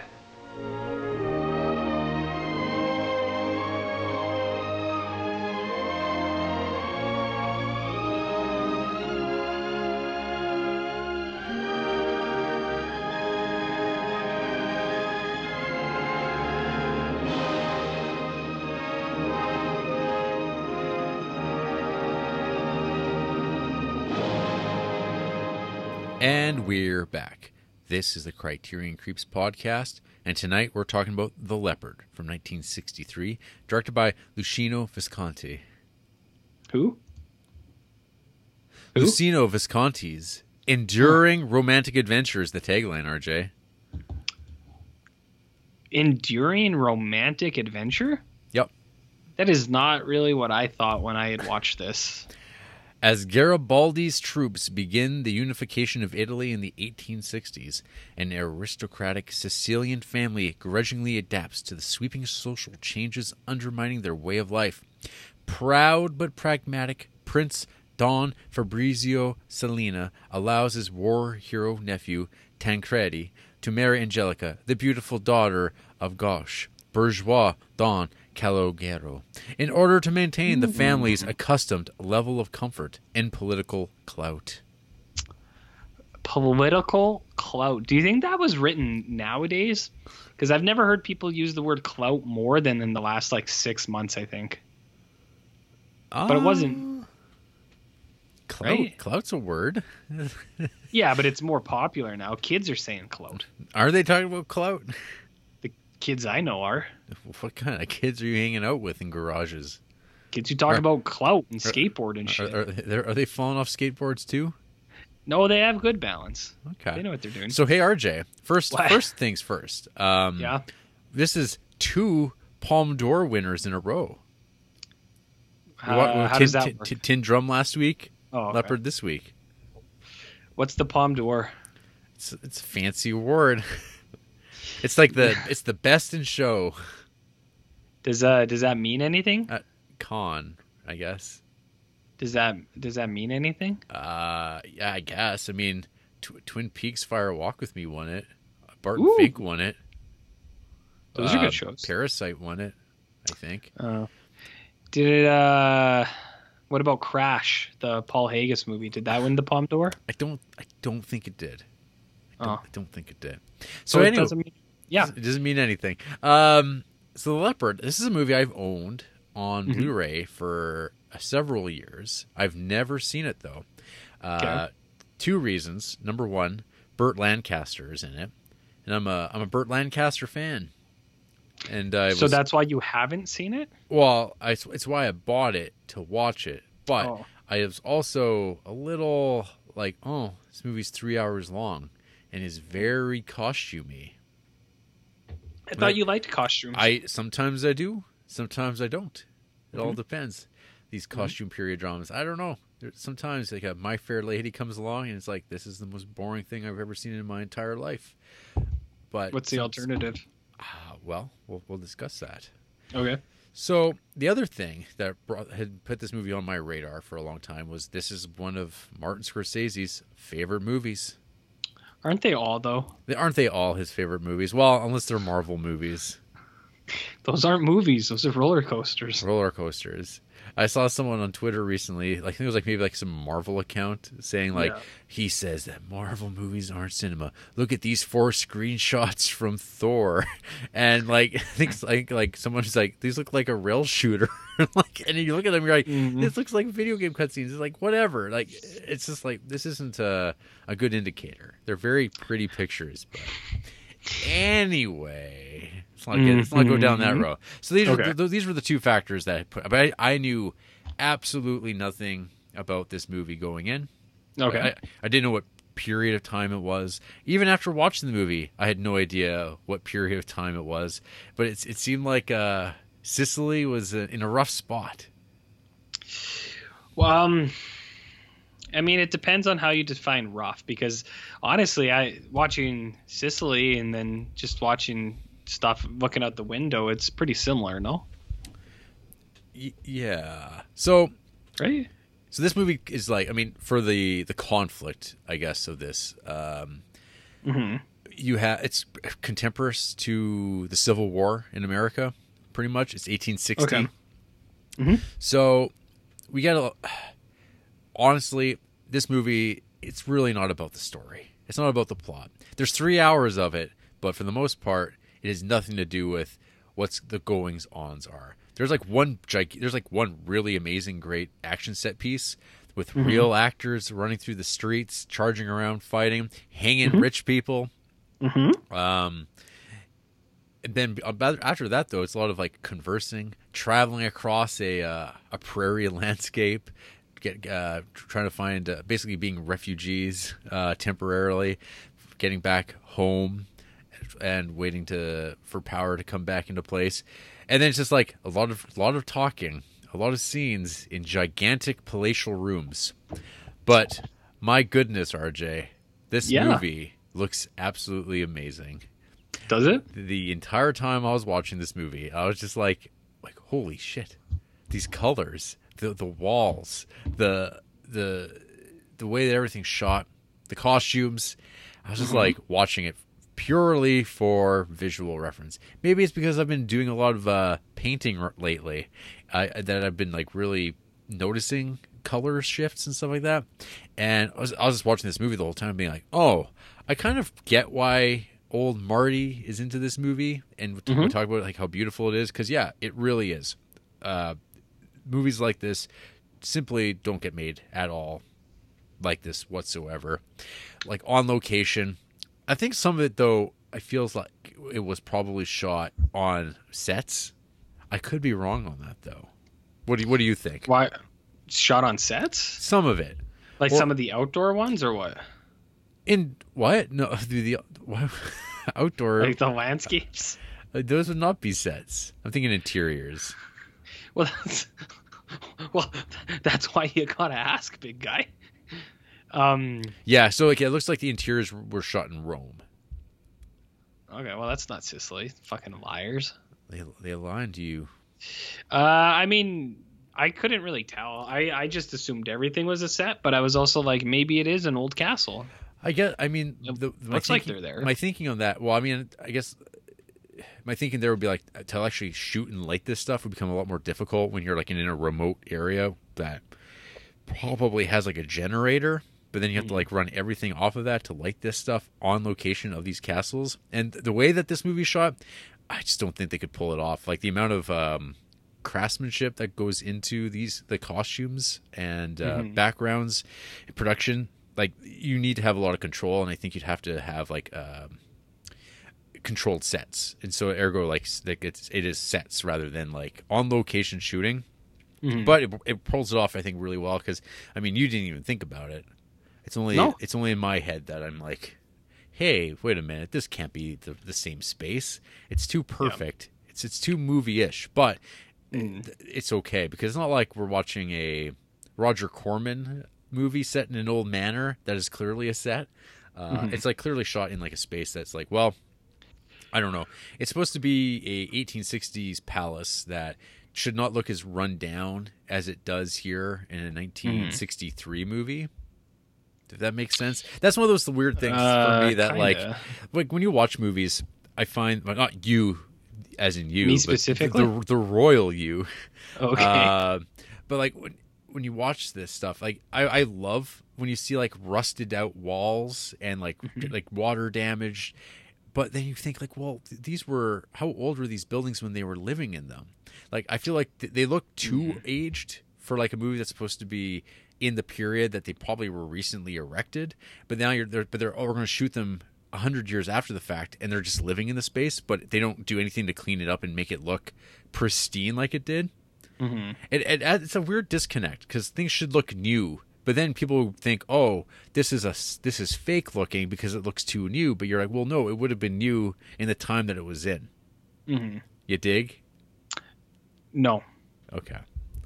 I do understand what you mean. I don't think about that stuff ever, but I know that you do because you are. I'm made that way. How do you phrase? Never mind. Are you into Gundams? No. Okay. Nope, not that part of that. Okay. Good. That's Sphere. The Sphere. It's a Sphere. Tell me more about production. Well, this movie's got it in spades. Okay. Nice. I wish I would have had more time to delve into some of the probably great documentaries about the production, but sure. I had to hand off my physical copy of The Leopard to you, RJ. Well, I don't know if you know this. Because this is not on the Criterion channel. Exactly. Well, a bunch of horse shit, hey? Garbage. How do they not have all of their movies? What is this rights bullshit? They're like, we don't own the rights anymore. It's like, what? But don't you... What's the difference between actual production of a movie and then on the channel? Is it because they only have production rights for a period of time, like 2 years they're allowed to make The Leopard, or is The Leopard still available to purchase? I think it's still available to buy. Like, do you know what I mean though? Like, what is the difference between them actually making these movies and then having them on the channel? They don't have streaming rights. Yeah, you can buy it right now, Criterion, for Blu-ray for $62 Canadian on Amazon. Absolutely. Now, do you know what I mean? I was just like, Yeah. what is? I don't know. These movies cycle what does in it and mean? out.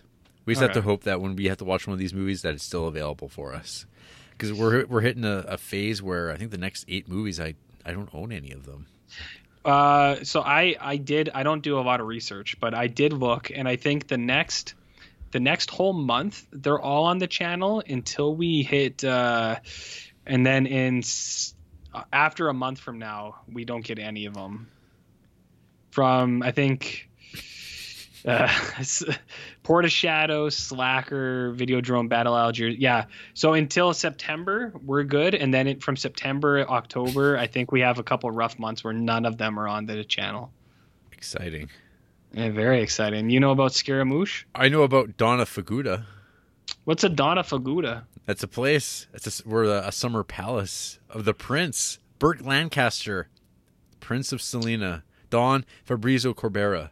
This movie, The Leopard, that we're supposed to be talking about. He flees there. What does he do there? I don't know. He waits this whole civil uprising, the middle class taking things over, kicking the ruling class to the curb, at least more or less. There's an election held. Mm-hmm. And it kind of goes in the way that corruption goes. The plebiscite? Yeah. They have one of those things. The nationalists win, RJ. I was surprised that they were bold enough to say that it was 540-0, because it seems like it's possibly tampered with. But I feel like if you wanted to do that more efficiently, you'd say there was 2 or 3 votes against, just because then if anyone did vote against, then they'd be like, oh, well, I guess no one else did. But just to say flat out 0. But I guess the point is they don't care. Pretty much. Okay. That's fine too. Yeah. They're not going to do nuance with their fixed election. Okay. I'm just trying to piece it all together, So anyway, Yeah. There's goings-ons in the palace. His nephew, he knows that this his uncle Prince, he's got some side pieces here and there. He steps out of the town. He's not this great upstanding guy. Mm-hmm. But this prince, or the prince, it's this age thing. The nephew, he's kind of a war hero or a battle hero of sorts. He's an alleged handsome war hero. Played by Alan Delon. Alec Baldwin is in this movie? Not quite. Remember Alan Delon? Remember him from Le Cercle Rouge? Remember that guy? Is he the sex pest in Le Cercle Rouge? Yeah, I remember him in Le Cercle Rouge. There you go. Le Cercle Rouge. He's also in a movie called Le Samurai. Don't know what that is. Oh, but you've seen that image before. You've seen that Criterion DVD. I know. You like that drive, right? Oh yes. I was just trying to get a rouse out of the Criterion fans out there, They get real mad. They do get mad, but what are you gonna do? So anyway, yeah. There's Don Caligaro, the ruling power that's nearby. He's got a daughter, a real fetching lass. A what? Fetching lass. Okay. So Continue. The nephew's got eyes for her because she's because she I kept thinking of Catherine Zeta-Jones when she was for the fetching lass. For Yeah. Angelica. Claudia Cardinale Yeah. from 8.5, Jared? Yeah. From Fitzcarraldo? It's From Caraldo. Jesus of Nazareth? Yeah. Here, though, I mean, take a look at this. Like she's got that Catherine Zeta-Jones look more so here than I think in those other films. I was thinking more Selma Hayek. Selma Hayek. Do you like the pronunciation on that? You killed it. Yeah, that's who I was thinking of with this was Selma Hayek. For I don't know why. She's got those eyebrows. The eyebrows and the hair, and I don't know. I was just like, this reminds me of Selma Hayek. I don't know. So everyone's really into her. There's a lot of like lechery going on here. Looking into her. We get Corbera's a guy. They go on a hunting trip, and he's giving a whole lay down like, oh yeah, I'd love to smell her bed sheets. Which that's a new one. Whoa, that's a new one to me. I thought that was actually, I thought that was you who wrote that. I was like, Jarrett was part of the screenplay development on this? Yeah. By the way, I tried to take screenshots, but my laptop doesn't play Blu-rays, so I wasn't able to. So I had a lot of stuff. I had some good stuff, but it's too bad. God damn. Yeah, so tell me more about this bedsheet thing you're into. What? Well, you're talking about the thing that you do? Well, RJ, yeah. What is the leopard in reference to the title? It's a metaphor, Jarrett. It's a metaphor? It's a metaphor. There's a line of dialogue that talks about it. Well, it's the upper crust. And the upper crusts is the leopards and the lions. And the lower crust, the lower crust, Jared, are the other guys. The sheep, the sheep and the jackals? The sheep and the jackals. Mm-hmm. Mm-hmm. And then the leopards and the lions, they're going to have to hang out with them. And he's like, I don't want any piece of this. Nah. I'm too good. I'm too good for this shit. Mm-hmm. Well, he's got that political clout, Jared. He's got the clout. That scene where he gives his leopard monologue, that's actually like for a long monologuing scene, which this movie has many. That one is like, it's pretty sharp. You're just watching it. You're just watching him talk about leopards and his like unwillingness for change, and you're like, man, this guy's charismatic. Look at him. I mean, he's rich. He's convincing you of it all, right? He is. Like, look at how well groomed he is. He bathes. I mean, there's these like, so this will probably be a sticking point, perhaps, for people who hate this film.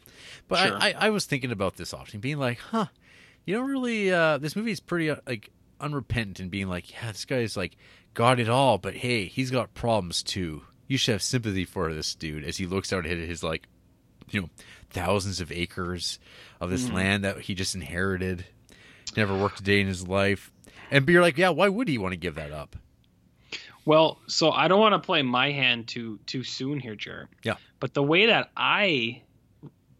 I was reading this thing, it's like, because I know many times I've said I don't really give a shit about like movies about rich people who are mopey, because it's like, who gives a shit? But the stuff that I found him to be like extremely like, I don't even want to say like nihilistic, but he's just like, all the things he does or like the stuff he talks about, he's just like, it seems like he's put off by it, like especially in the end in the ball where he's just walking around and he's like, look, these fucking people. He's like, they suck. And I was like, I kind of root for him in that sense, because it's like he's almost rejecting it, even though he said he doesn't want it. He's also like seeing the like the ridiculousness of like the grandeur of things. He's like, look at these fucking people. And then he goes and walks around in the alleys because he's like, fuck them. So I actually did kind of like sympathize with him a little bit, because it's like, I don't care about the rich people thing, but it's like he almost seems like he's rejecting it, but by the end, near the end, yeah. But more or less, he's just like, he's had it with him, Jarrett. He sees the change coming in, and he's like, fuck him. So that's the leopard, man. Illegal leopard, man. Yeah. You remember that Dave Chappelle skit? Nope.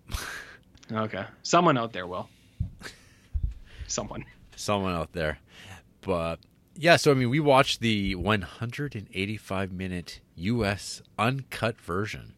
There's apparently the U.S. theatrical release, which is the English dub, because As people should know by this point, Italian film production was kind of an oddity where they would shoot their movies, everyone would talk in their own languages, and then they would just dub everybody over into different markets. And so obviously this is a strange movie, watching Burt Lancaster, giant, American man, speaking Italian, doing kind of like the Burt Lancaster things, and it doesn't quite work out.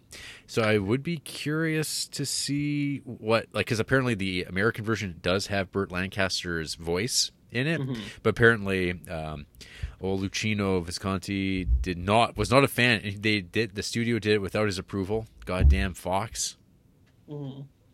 Fox.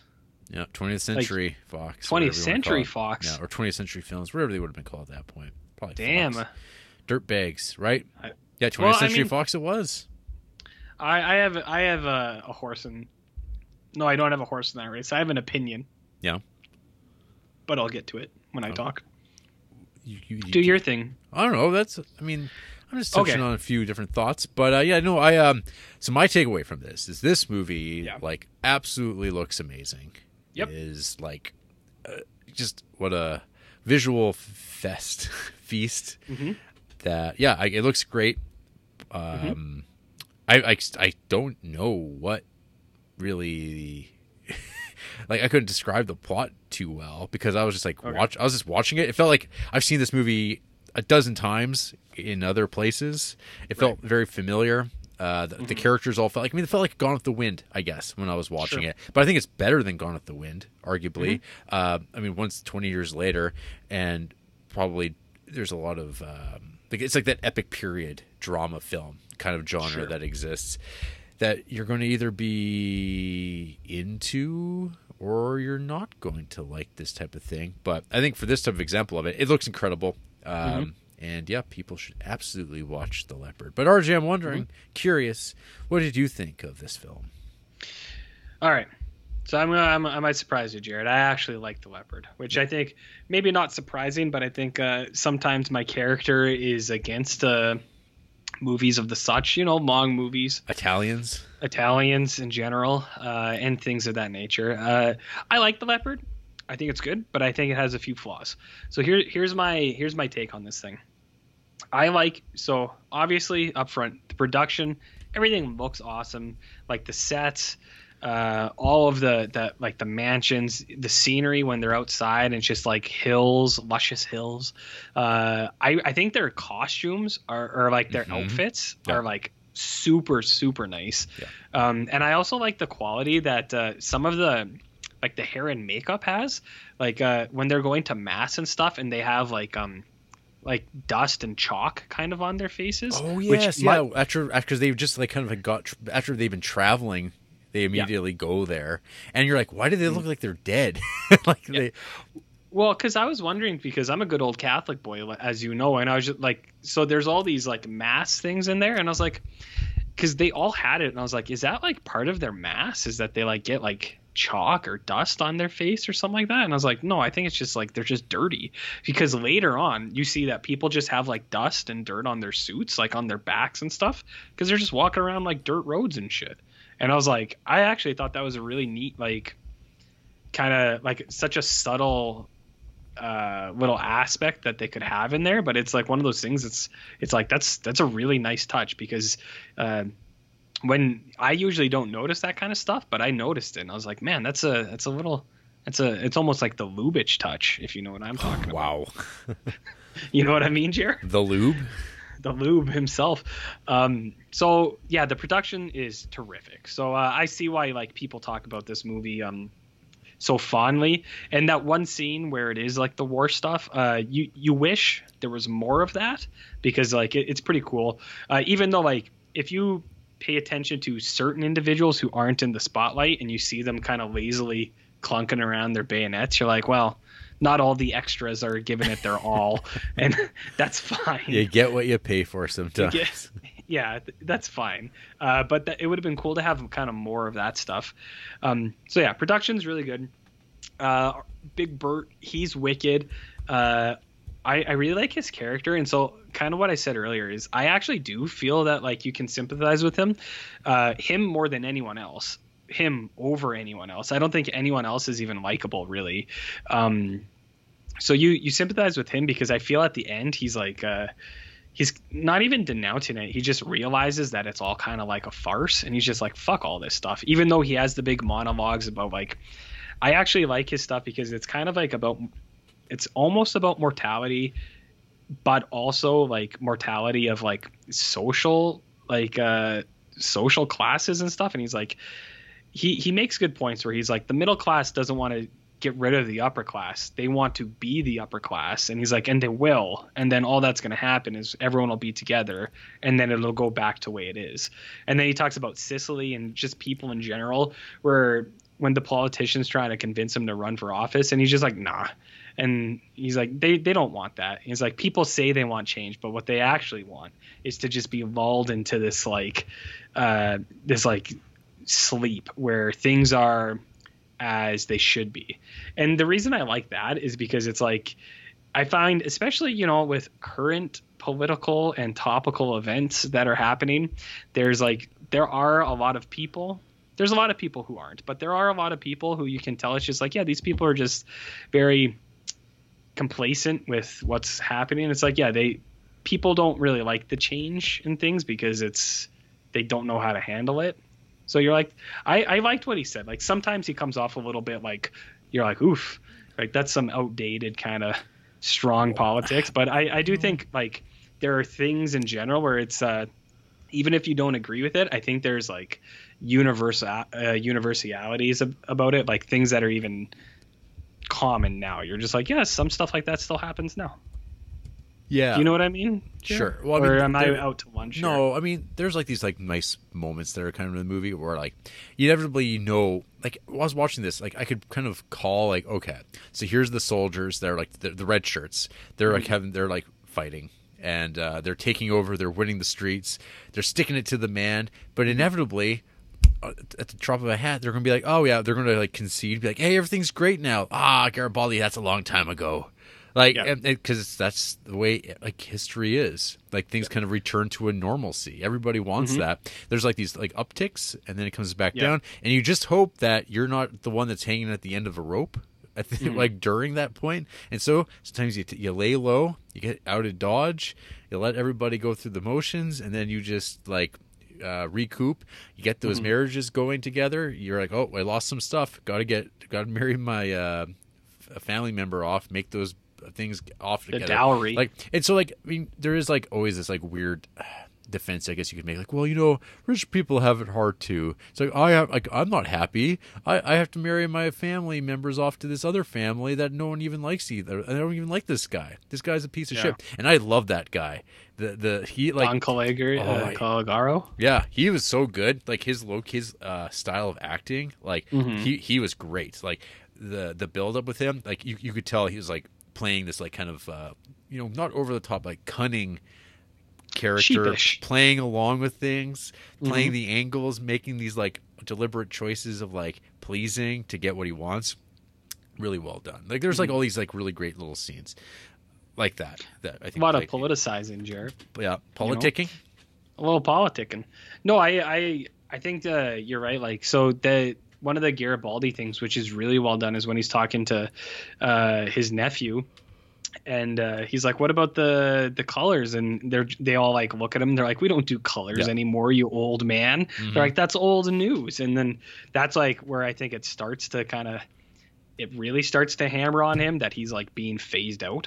Right. In a way where, and you do get a nice kind of contrast with all the other old phased out people that are like present at the ball and stuff, and like he sees them and how people interact with them, and he's just like, you can tell he realizes he's becoming one of those old phased out people, and you're like, that's nice.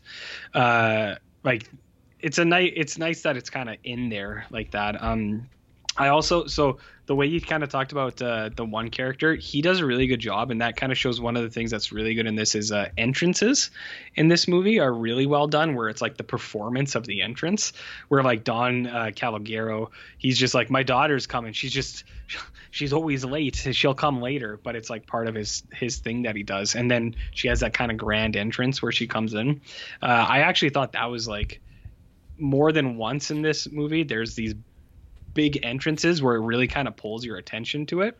And there's a few ways where he does that. One that is also really well done, which is hilarious, is when Angelica, the girl, wants to dance with Burt Lancaster, and like you see the nephew and he's like kind of twiddling his thumbs, and cuts to her and she's like, he didn't want me to dance with you, he's jealous. And then it cuts back to him and all of a sudden he's like completely sweating all over his face. I thought it was really funny. I was like, man. I was like, that's hilarious. Yeah, they were also sweaty. Oh yeah. You really get the sense of heat. They're all fanning themselves in those gigantic dresses. But yeah, so anyways, I like Burt Lancaster's character, like, and I like the way he approaches some of the things. So I think there's a lot of good things in this movie, but I do also think that there's a lot that kind of bogs it down a little bit, where this movie is too long. And I know people get mad when we say movies are too long. I don't give a shit. This movie is way too long. There's so many scenes of just dancing where it's like, I understand why they're doing this. It's like, but if you cut some of that stuff out, it would really kind of like, apparently the American version does. I know, it's like I bet the American version's not bad actually. It's just there's too much of that, and I think it kind of like it almost loses track of what it's actually doing, because there were a few points when I was watching this near the end I figured like I got it all, but there were some points when I was watching I was kind of like, it's like the worst part about this movie is like the story itself that's going on. Because like this guy's marrying off his nephews, like who gives a shit? And then you like get these long scenes and you're like, yeah. So it like kind of goes on a little bit too long for some of those things. And then even some of that itself, like some of the interplay with like the priest, you're like, is this needed? Is this like that important here? And then I don't know how. I forget the priest. Yeah, because he's in like the first hour heavy. Then, like not at all. Like halfway through the movie, he's like never seen again. So you're like, was his character that necessary for this, or I don't know. Maybe that's because the role of the church, it lessens. I guess. It's symbolic. So the thing about this movie is, I think some of the stuff that it's saying is better. Some of its parts are better than it is as a sum as a whole. So like I like individual elements of it more than I like the movie as a whole. Does that make sense? I know that's kind of weird, but no. There's things about it that I think are really well done, and I think the idea of Coke is better than Coke itself. The execution of some of it isn't as good as I think it could be, but I mean, I don't have any like, I don't know how to do it better. I'm not an asshole, you know, like I don't know how to improve it. It's just there's some areas that are lacking. You know what I mean, Jer? Sure. You know what I mean? You know, I kept a couple times Salvatore Giuliano came to mind. Oh, yeah.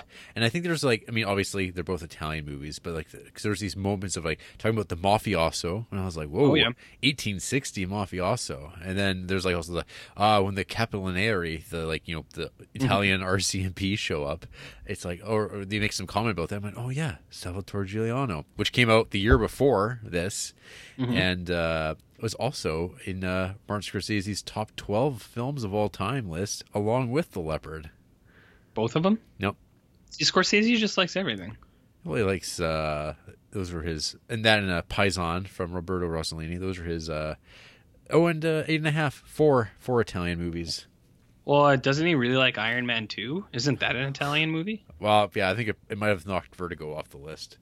Yeah, well, I mean, rightfully so, right? Rightfully so. Yeah, I don't know. Like, I do see I see why it gets put into these conversations. I will admit, the first half hour, I was kind of like, what's this movie? Why is this in here? Well, because it drops you into it. It doesn't. There's no title card saying 1860. You're just like, hey, there's like a bunch of people, some sort of like military action that's happening, and then word gets to these people after like they've been like living their Sunday, everything's just great, standing around, and then suddenly a letter comes and they're like, here's the newspaper clipping. They've done something. Oh boy, they're coming for us. And there's like a real terror, which is kind of nice to see. That like, holy shit, yeah, these people are afraid, because if these people get them, they're going to kill them, and they have to leave. And there's like that. Do we stand our ground, make a point, or it's like, nah, we just roll off the punches, and hit the road and figure out things afterwards. And there's and as he looks out upon the land, it's like, I got to give it all up. Because there's like that breakdown, because when the priest is giving a talk about like how we can't go back to that way of living. Like, there's so many great things about having the rich have this money, because then the church helps everybody by getting the money from the rich. That's the way it should be. Do you think that's the way it should be? What do you think, RJ? I know you're a big Catholic boy, so I'm not sure. The biggest. The biggest. Yeah, I'm so Catholic. I've come all the way around to being an atheist. It's just crazy that way. Correct. But actually, so like, that's kind of what I mean, where it's like the conversations they have about like church and state, and then like the rich and upper class. It's like, I don't really agree with any of that shit, but I do like the way that he has a compelling argument. I just like the way it's kind of formed, and he's talking about, it's like I said earlier, people being asleep and not actually wanting change. It's like, I get it. I see what he's talking about. So what are you gonna do? Word to your mother. Right, bud? Huh? You want to hear from who hates this movie? A lot of people dunking on rich people, I'm assuming. Hey, apparently old Visconti, he wanted Laurence Olivier to play the lead. Ooh. One of his choices. I don't know if it would have as much it wouldn't pack as big of a punch if it wasn't Burt Lancaster, but whatever. Well, and apparently the producer said it has to be either Gregory Peck, Anthony Quinn, Spencer Tracy, or Burt Lancaster. I think they made the right call. Yeah, but apparently they went with Burt Lancaster without consulting Visconti. But apparently they wound up working together great, and their resulting friendship, quote, lasted the rest of their lives, with Lancaster calling Visconti the finest director I've ever worked with. That's nice. I love Burt Lancaster, by the way. I think he's a terrific actor. Hey, did you know Burt Lancaster is noted for his athletic physique and distinctive smile, which he called the grin? Quote. He was an acrobat. Did he coin the phrase grin? And he inspired Robin, I believe. The Robin? Yeah. There's only like one. Like the Flying Robins? Yeah. Wow. He's the original Dick Grayson. Wow. Or the Flying Graysons, even. Yeah. Wow. Allegedly. Huh. All right. So, who hates the leopard? Uh-huh. Indira. Okay. Half a star. I'm sorry, but watching rich aristocrats complain about losing their privilege for 3 hours is the worst thing ever. I mean, that's pretty it is the worst thing ever. I can't think of anything worse than watching a movie about this. What about Chicago, for which they gave 5 stars? Well, there you go. What about the new? Well, that's got John C. That does have John C. Reilly in it. What about the new Suspiria? Does that have the new John, or does that have John C. Reilly in it? No, it doesn't have John C. Reilly in it. That's also 5 stars apparently. Oh, so is Mandy. I don't know. Let's go to Indira's horror favorites. Oh, look at these great horror films. Quaidon. The new Suspiria. Babadook. Fucking It, the movie that you love. It too? Just It. It. Mandy, fucking The Cremator. People just can't get enough of The Cremator, apparently. I don't know what that is. Like, these movies stink. Get out of here. Get out of here. I try to find other funny things, but half star to Mother? Half star to Clockwork Orange? Oof. All right. We got Melly. 1 star. The set is beautiful, and I really tried. Oh, people always say that, don't they? I really tried to like this. Guys, I have to tell you, I really try to like this, but it's the absolute worst piece of shit I've ever seen in my life. If you're like, what movie are you talking about? You're talking about The Leopard? And usually I adore Visconti's films as the great storyteller that he is. Of course, usually. But this one nearly put me to sleep. It's so long, and I think I need to learn more about Italy's history and then watch it again to understand it, cause this was so confusing. I didn't have the energy to finish it. I gave up. Usually, see, I can't stand. I tried so hard, but I gave up. I usually like this. It's like if you don't like it, you don't like it. Don't make fucking excuses. Just say that and be like, I don't like it. It's like I didn't even try to like it. That's what I would say, right, Jer? Yeah, 5 stars to Leon the Professional. of course. That keeps coming up tonight. 5 stars. Here's some real Jarrett picks. 5 stars to The Love Witch. 5 stars to A Quiet Place. I haven't seen it. Yeah, no, that movie's shit. Oh, It's real shit, Jarrett. 5 stars to Roma. 5 stars to Portrait of a Lady on Fire, The Night of the Hunter, and Call Me by Your Name, because of course. And as some people are going to be like, those are bad movies. It's like, yeah, I know. you know what? But it's I bet. typical. Did they give In Bruges 5 stars? I didn't see that on there, but I'm not doubting it. Here's some weird 1-star films. Wildlife, Future Creep. Future Creep by Paul Dano. Yep. Shadows, the Paul Cassavetes movie? John. Who's Paul Cassavetes? You keep saying Paul Cassavetes, and I'm I confused. keep saying That's the second time you said it this week. this week. Well, Not on air, but like now who the on fuck is air. Paul Cassavetes? I don't know. Paul Cassavetes. He appears to be. No, that's John Cassavetes. Where's Correct. Paul? Images of Paul Cassavetes. He was in Rosemary's Baby. John Paul Cassavetes was. Paul Cassavetes. No. There is no Paul Cassavetes. I have no idea what I'm talking about. No. How about Noemi? All right, let's see. Noemi, 1 star. Watched under torture by my history teacher. No fucking way. There's no way a history teacher was showing fucking The Leopard. It's possible. Okay, I found something weird. I never mentioned it before because I didn't care. But this person and the last person, favorite films, Cinema Paradiso. What does that mean? That's a movie that people really like. Cinema Paradiso? No. All right. This person, I don't know. Have you heard of A24, Jarrett? I'm aware. I'm aware 'Cause of. I think that's a movie studio that people think is like this great herald of cinema, but it's like no, it's just part of the sad state of cinema where like all independent films have to come out from one studio, one studio, one like weird like independent or one distributor, I guess. Alleged and yeah.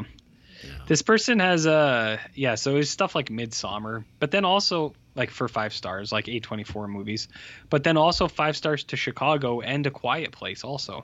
I don't know why all these people love A Quiet Place. It's not a good show. Maybe I'm the asshole. I doubt that. You might be. I prefer to think, I'm not the asshole. This person gave Spirited Away 2 stars. So do with that as you will. How could anyone not like Spirited Away? It's just a nice little movie.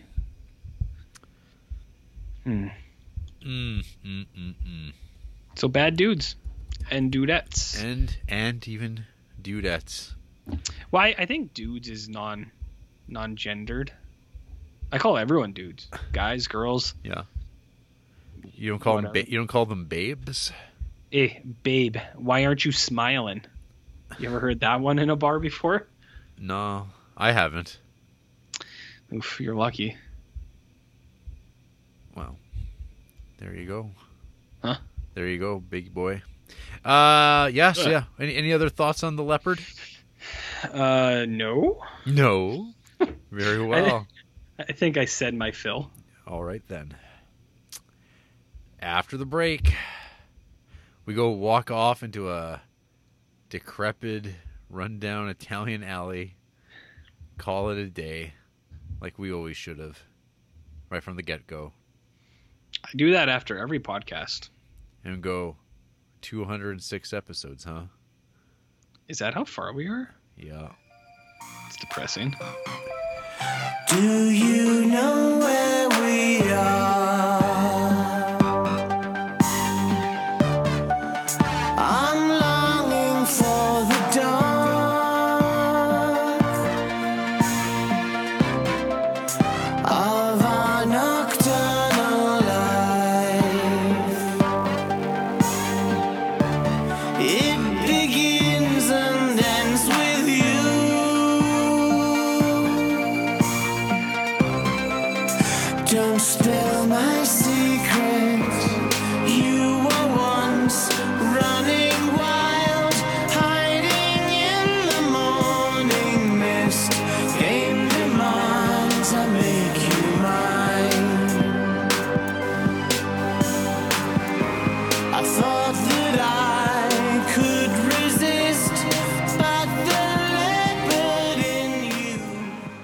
RJ, when the What? middle class rise up to claim your land, will you stand your ground or will you run away?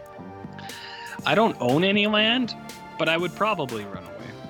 I would disguise myself as one of them and just join the mass.